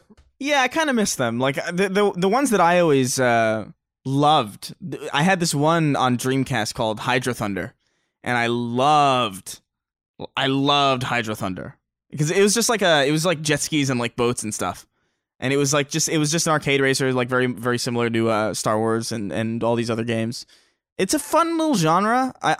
I don't necessarily think that there are many people clamoring for that style of game, but I know that if at any point one comes out, I'm probably going to be curious about it. Like I've already looked into Episode 1 Racer, but I'll be real, I'm not really a Star Wars guy, so I didn't grow up with that game really at all. I played it at the arcades, but at an arcade, it's such a different feeling because you're in the thing and you're like, there's a tactile kind of almost Steel Battalion type feel to being in an arcade versus just doing the same thing with a controller.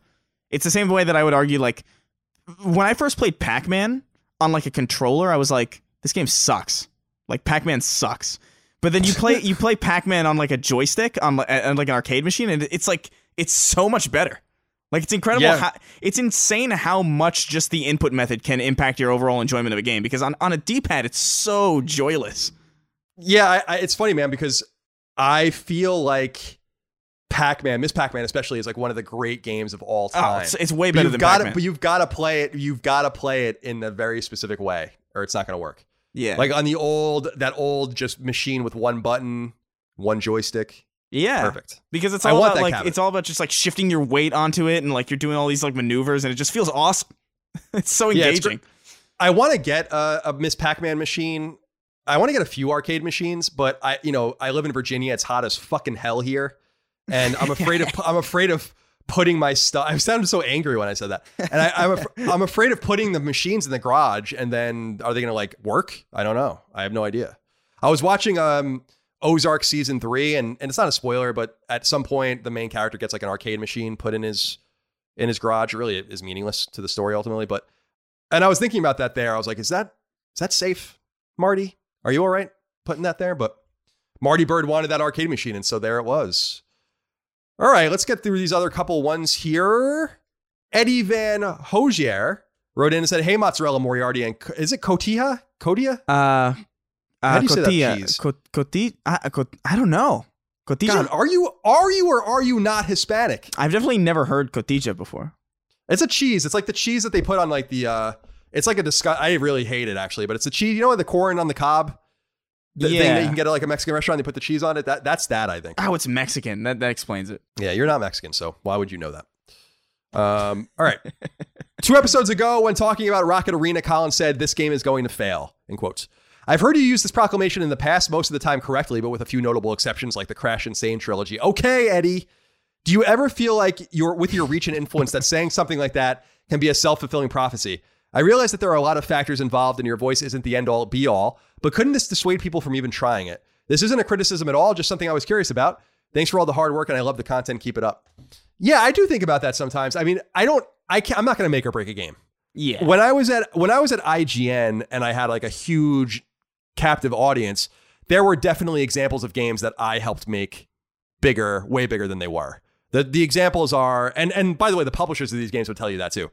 The 2 examples that come to mind for me immediately is Ni no Kuni and Catherine, which were 2 games that I wrote about endlessly. I gushed about endlessly and definitely had an effect on those games because I worked at IGN. It wasn't because of me. It was because it was on IGN. Yeah. And so we don't have that kind of audience here. And I do try to use I try to responsibly use our platform. I don't want to just, shoo games away and be like, man, this game has no chance. But my job is also to be an analyst. And sometimes I'm going to be wrong, but a lot of times, like you said, I am right. I'm totally right. I was right about the $70 games, wasn't I, guys? I've been saying that since episode 1 of this show. And so I feel like I have a pretty good place in which to say these things. And like you said, with the Crash, for instance, I was catastrophically wrong about Crash. It wasn't even like a little bit wrong. I was totally wrong. I mean, Crash is like living again. Yeah. So with Rocket Arena, I saw that game and I was like, this game really doesn't have a prayer of succeeding. That was the game that looks like every other game. Yeah. That we were talking about earlier. Right. And how do you feel about this, Chris? How do you feel about using our platform like this? Because I don't want to put my fingers on the scale in any way.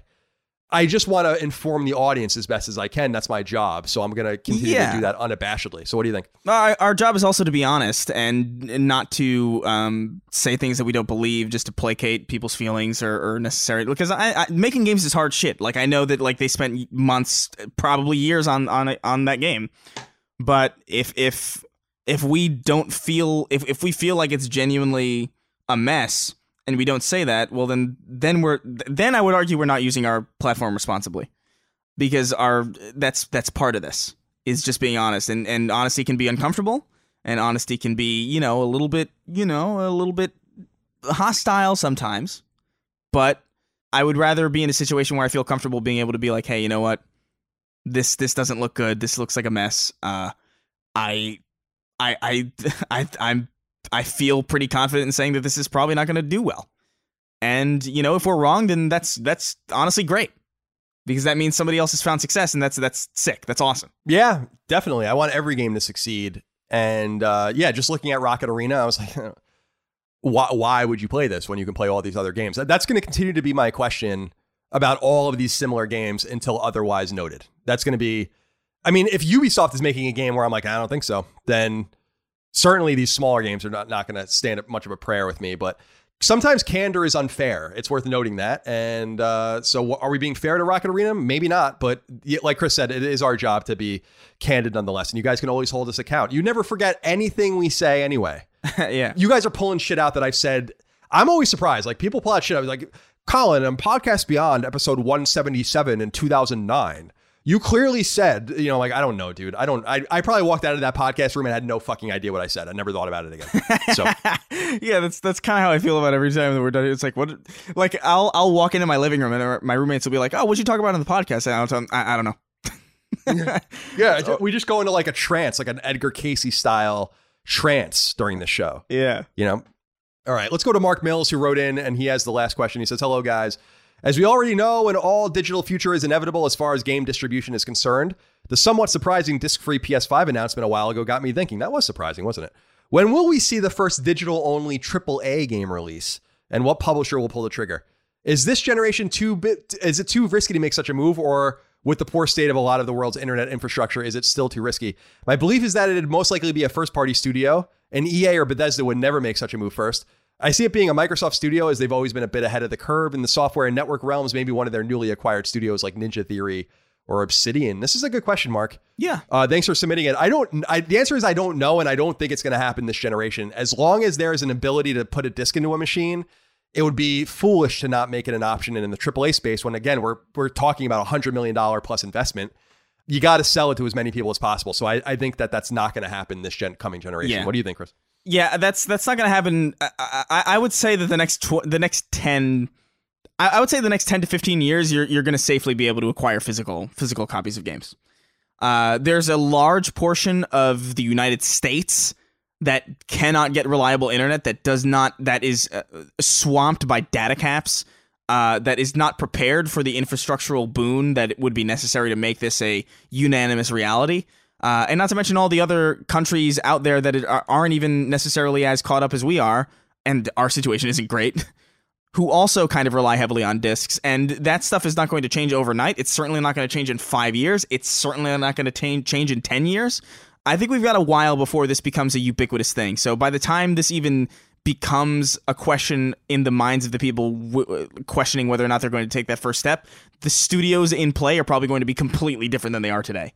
And I think if you're a physical collector, if you're somebody who's looking to collect physical games and still stick with physical media, you're going to have a long road ahead of you before you're going to have to make that decision for good. And I think you don't need to really worry about it, honestly. I think you're good for a long time. Yeah, well said. I couldn't say it any better. So I won't. Very well said indeed. All right, Chris, that's all we have for this episode of Sacred Symbols, a PlayStation podcast. Thank you for joining me today. Appreciate you. Of course. Thank you all out there for your love, your kindness, and your support of our show. Remember, go to Patreon, patreon.com/ColinsLastStand to subscribe, get access to Sacred Symbols Plus, the ability to submit your questions, comments, concerns, thoughts, and ideas to our show, early ad-free access to every episode of this show, and other fun perks as well. We'll see you next time for more Sacred Symbols Plus and, of course, Sacred Symbols. Until then, thank you for your time. Goodbye. Take care, guys. Sacred Symbols, a PlayStation podcast, is a product of and a registered trademark of Colin's Last Stand, LLC, and is recorded from Richmond, Virginia, and Burbank, California, USA. This show is conceived by, is written by, and is produced by me, Colin Moriarty. My co-host is Chris Raygun. You can find me on Twitter at NoTaxation and on Instagram at CLS Moriarty. Chris is on Twitter at Chris R. Gunn and on Instagram at Chris_Ray_Gun. Sacred Symbols is edited by Dustin Furman. To message the show online, please use Patreon's DM service. As you know, all of Colin's Last Stand shows, including Sacred Symbols, are fan-funded on Patreon at patreon.com/ColinsLastStand. The following names are at the producer level or higher on Patreon, and we are eternally grateful for your kindness, generosity, and fandom.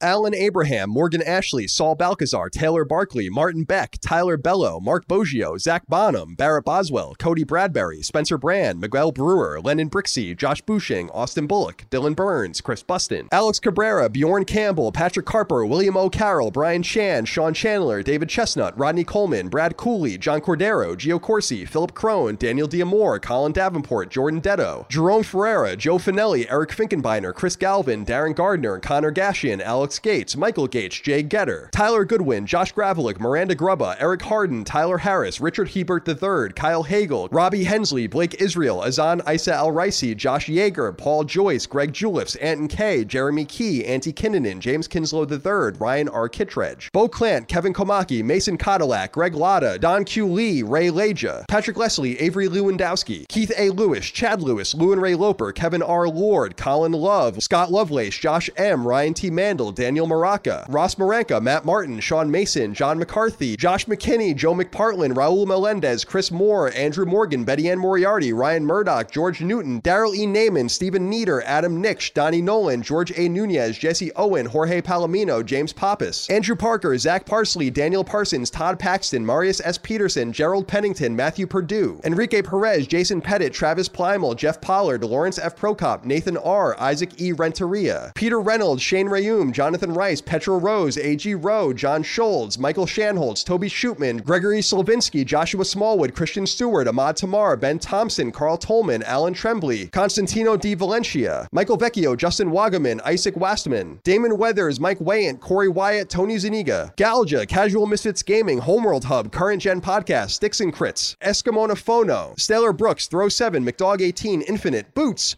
Organic Produce, TB Lightning, Mad Mock Media, Bloody Fang, Mubarak, Vexius, Richter 86, Hugo's Desk, Of Fortuna, Gamer Filmaholic, and Megadet. David.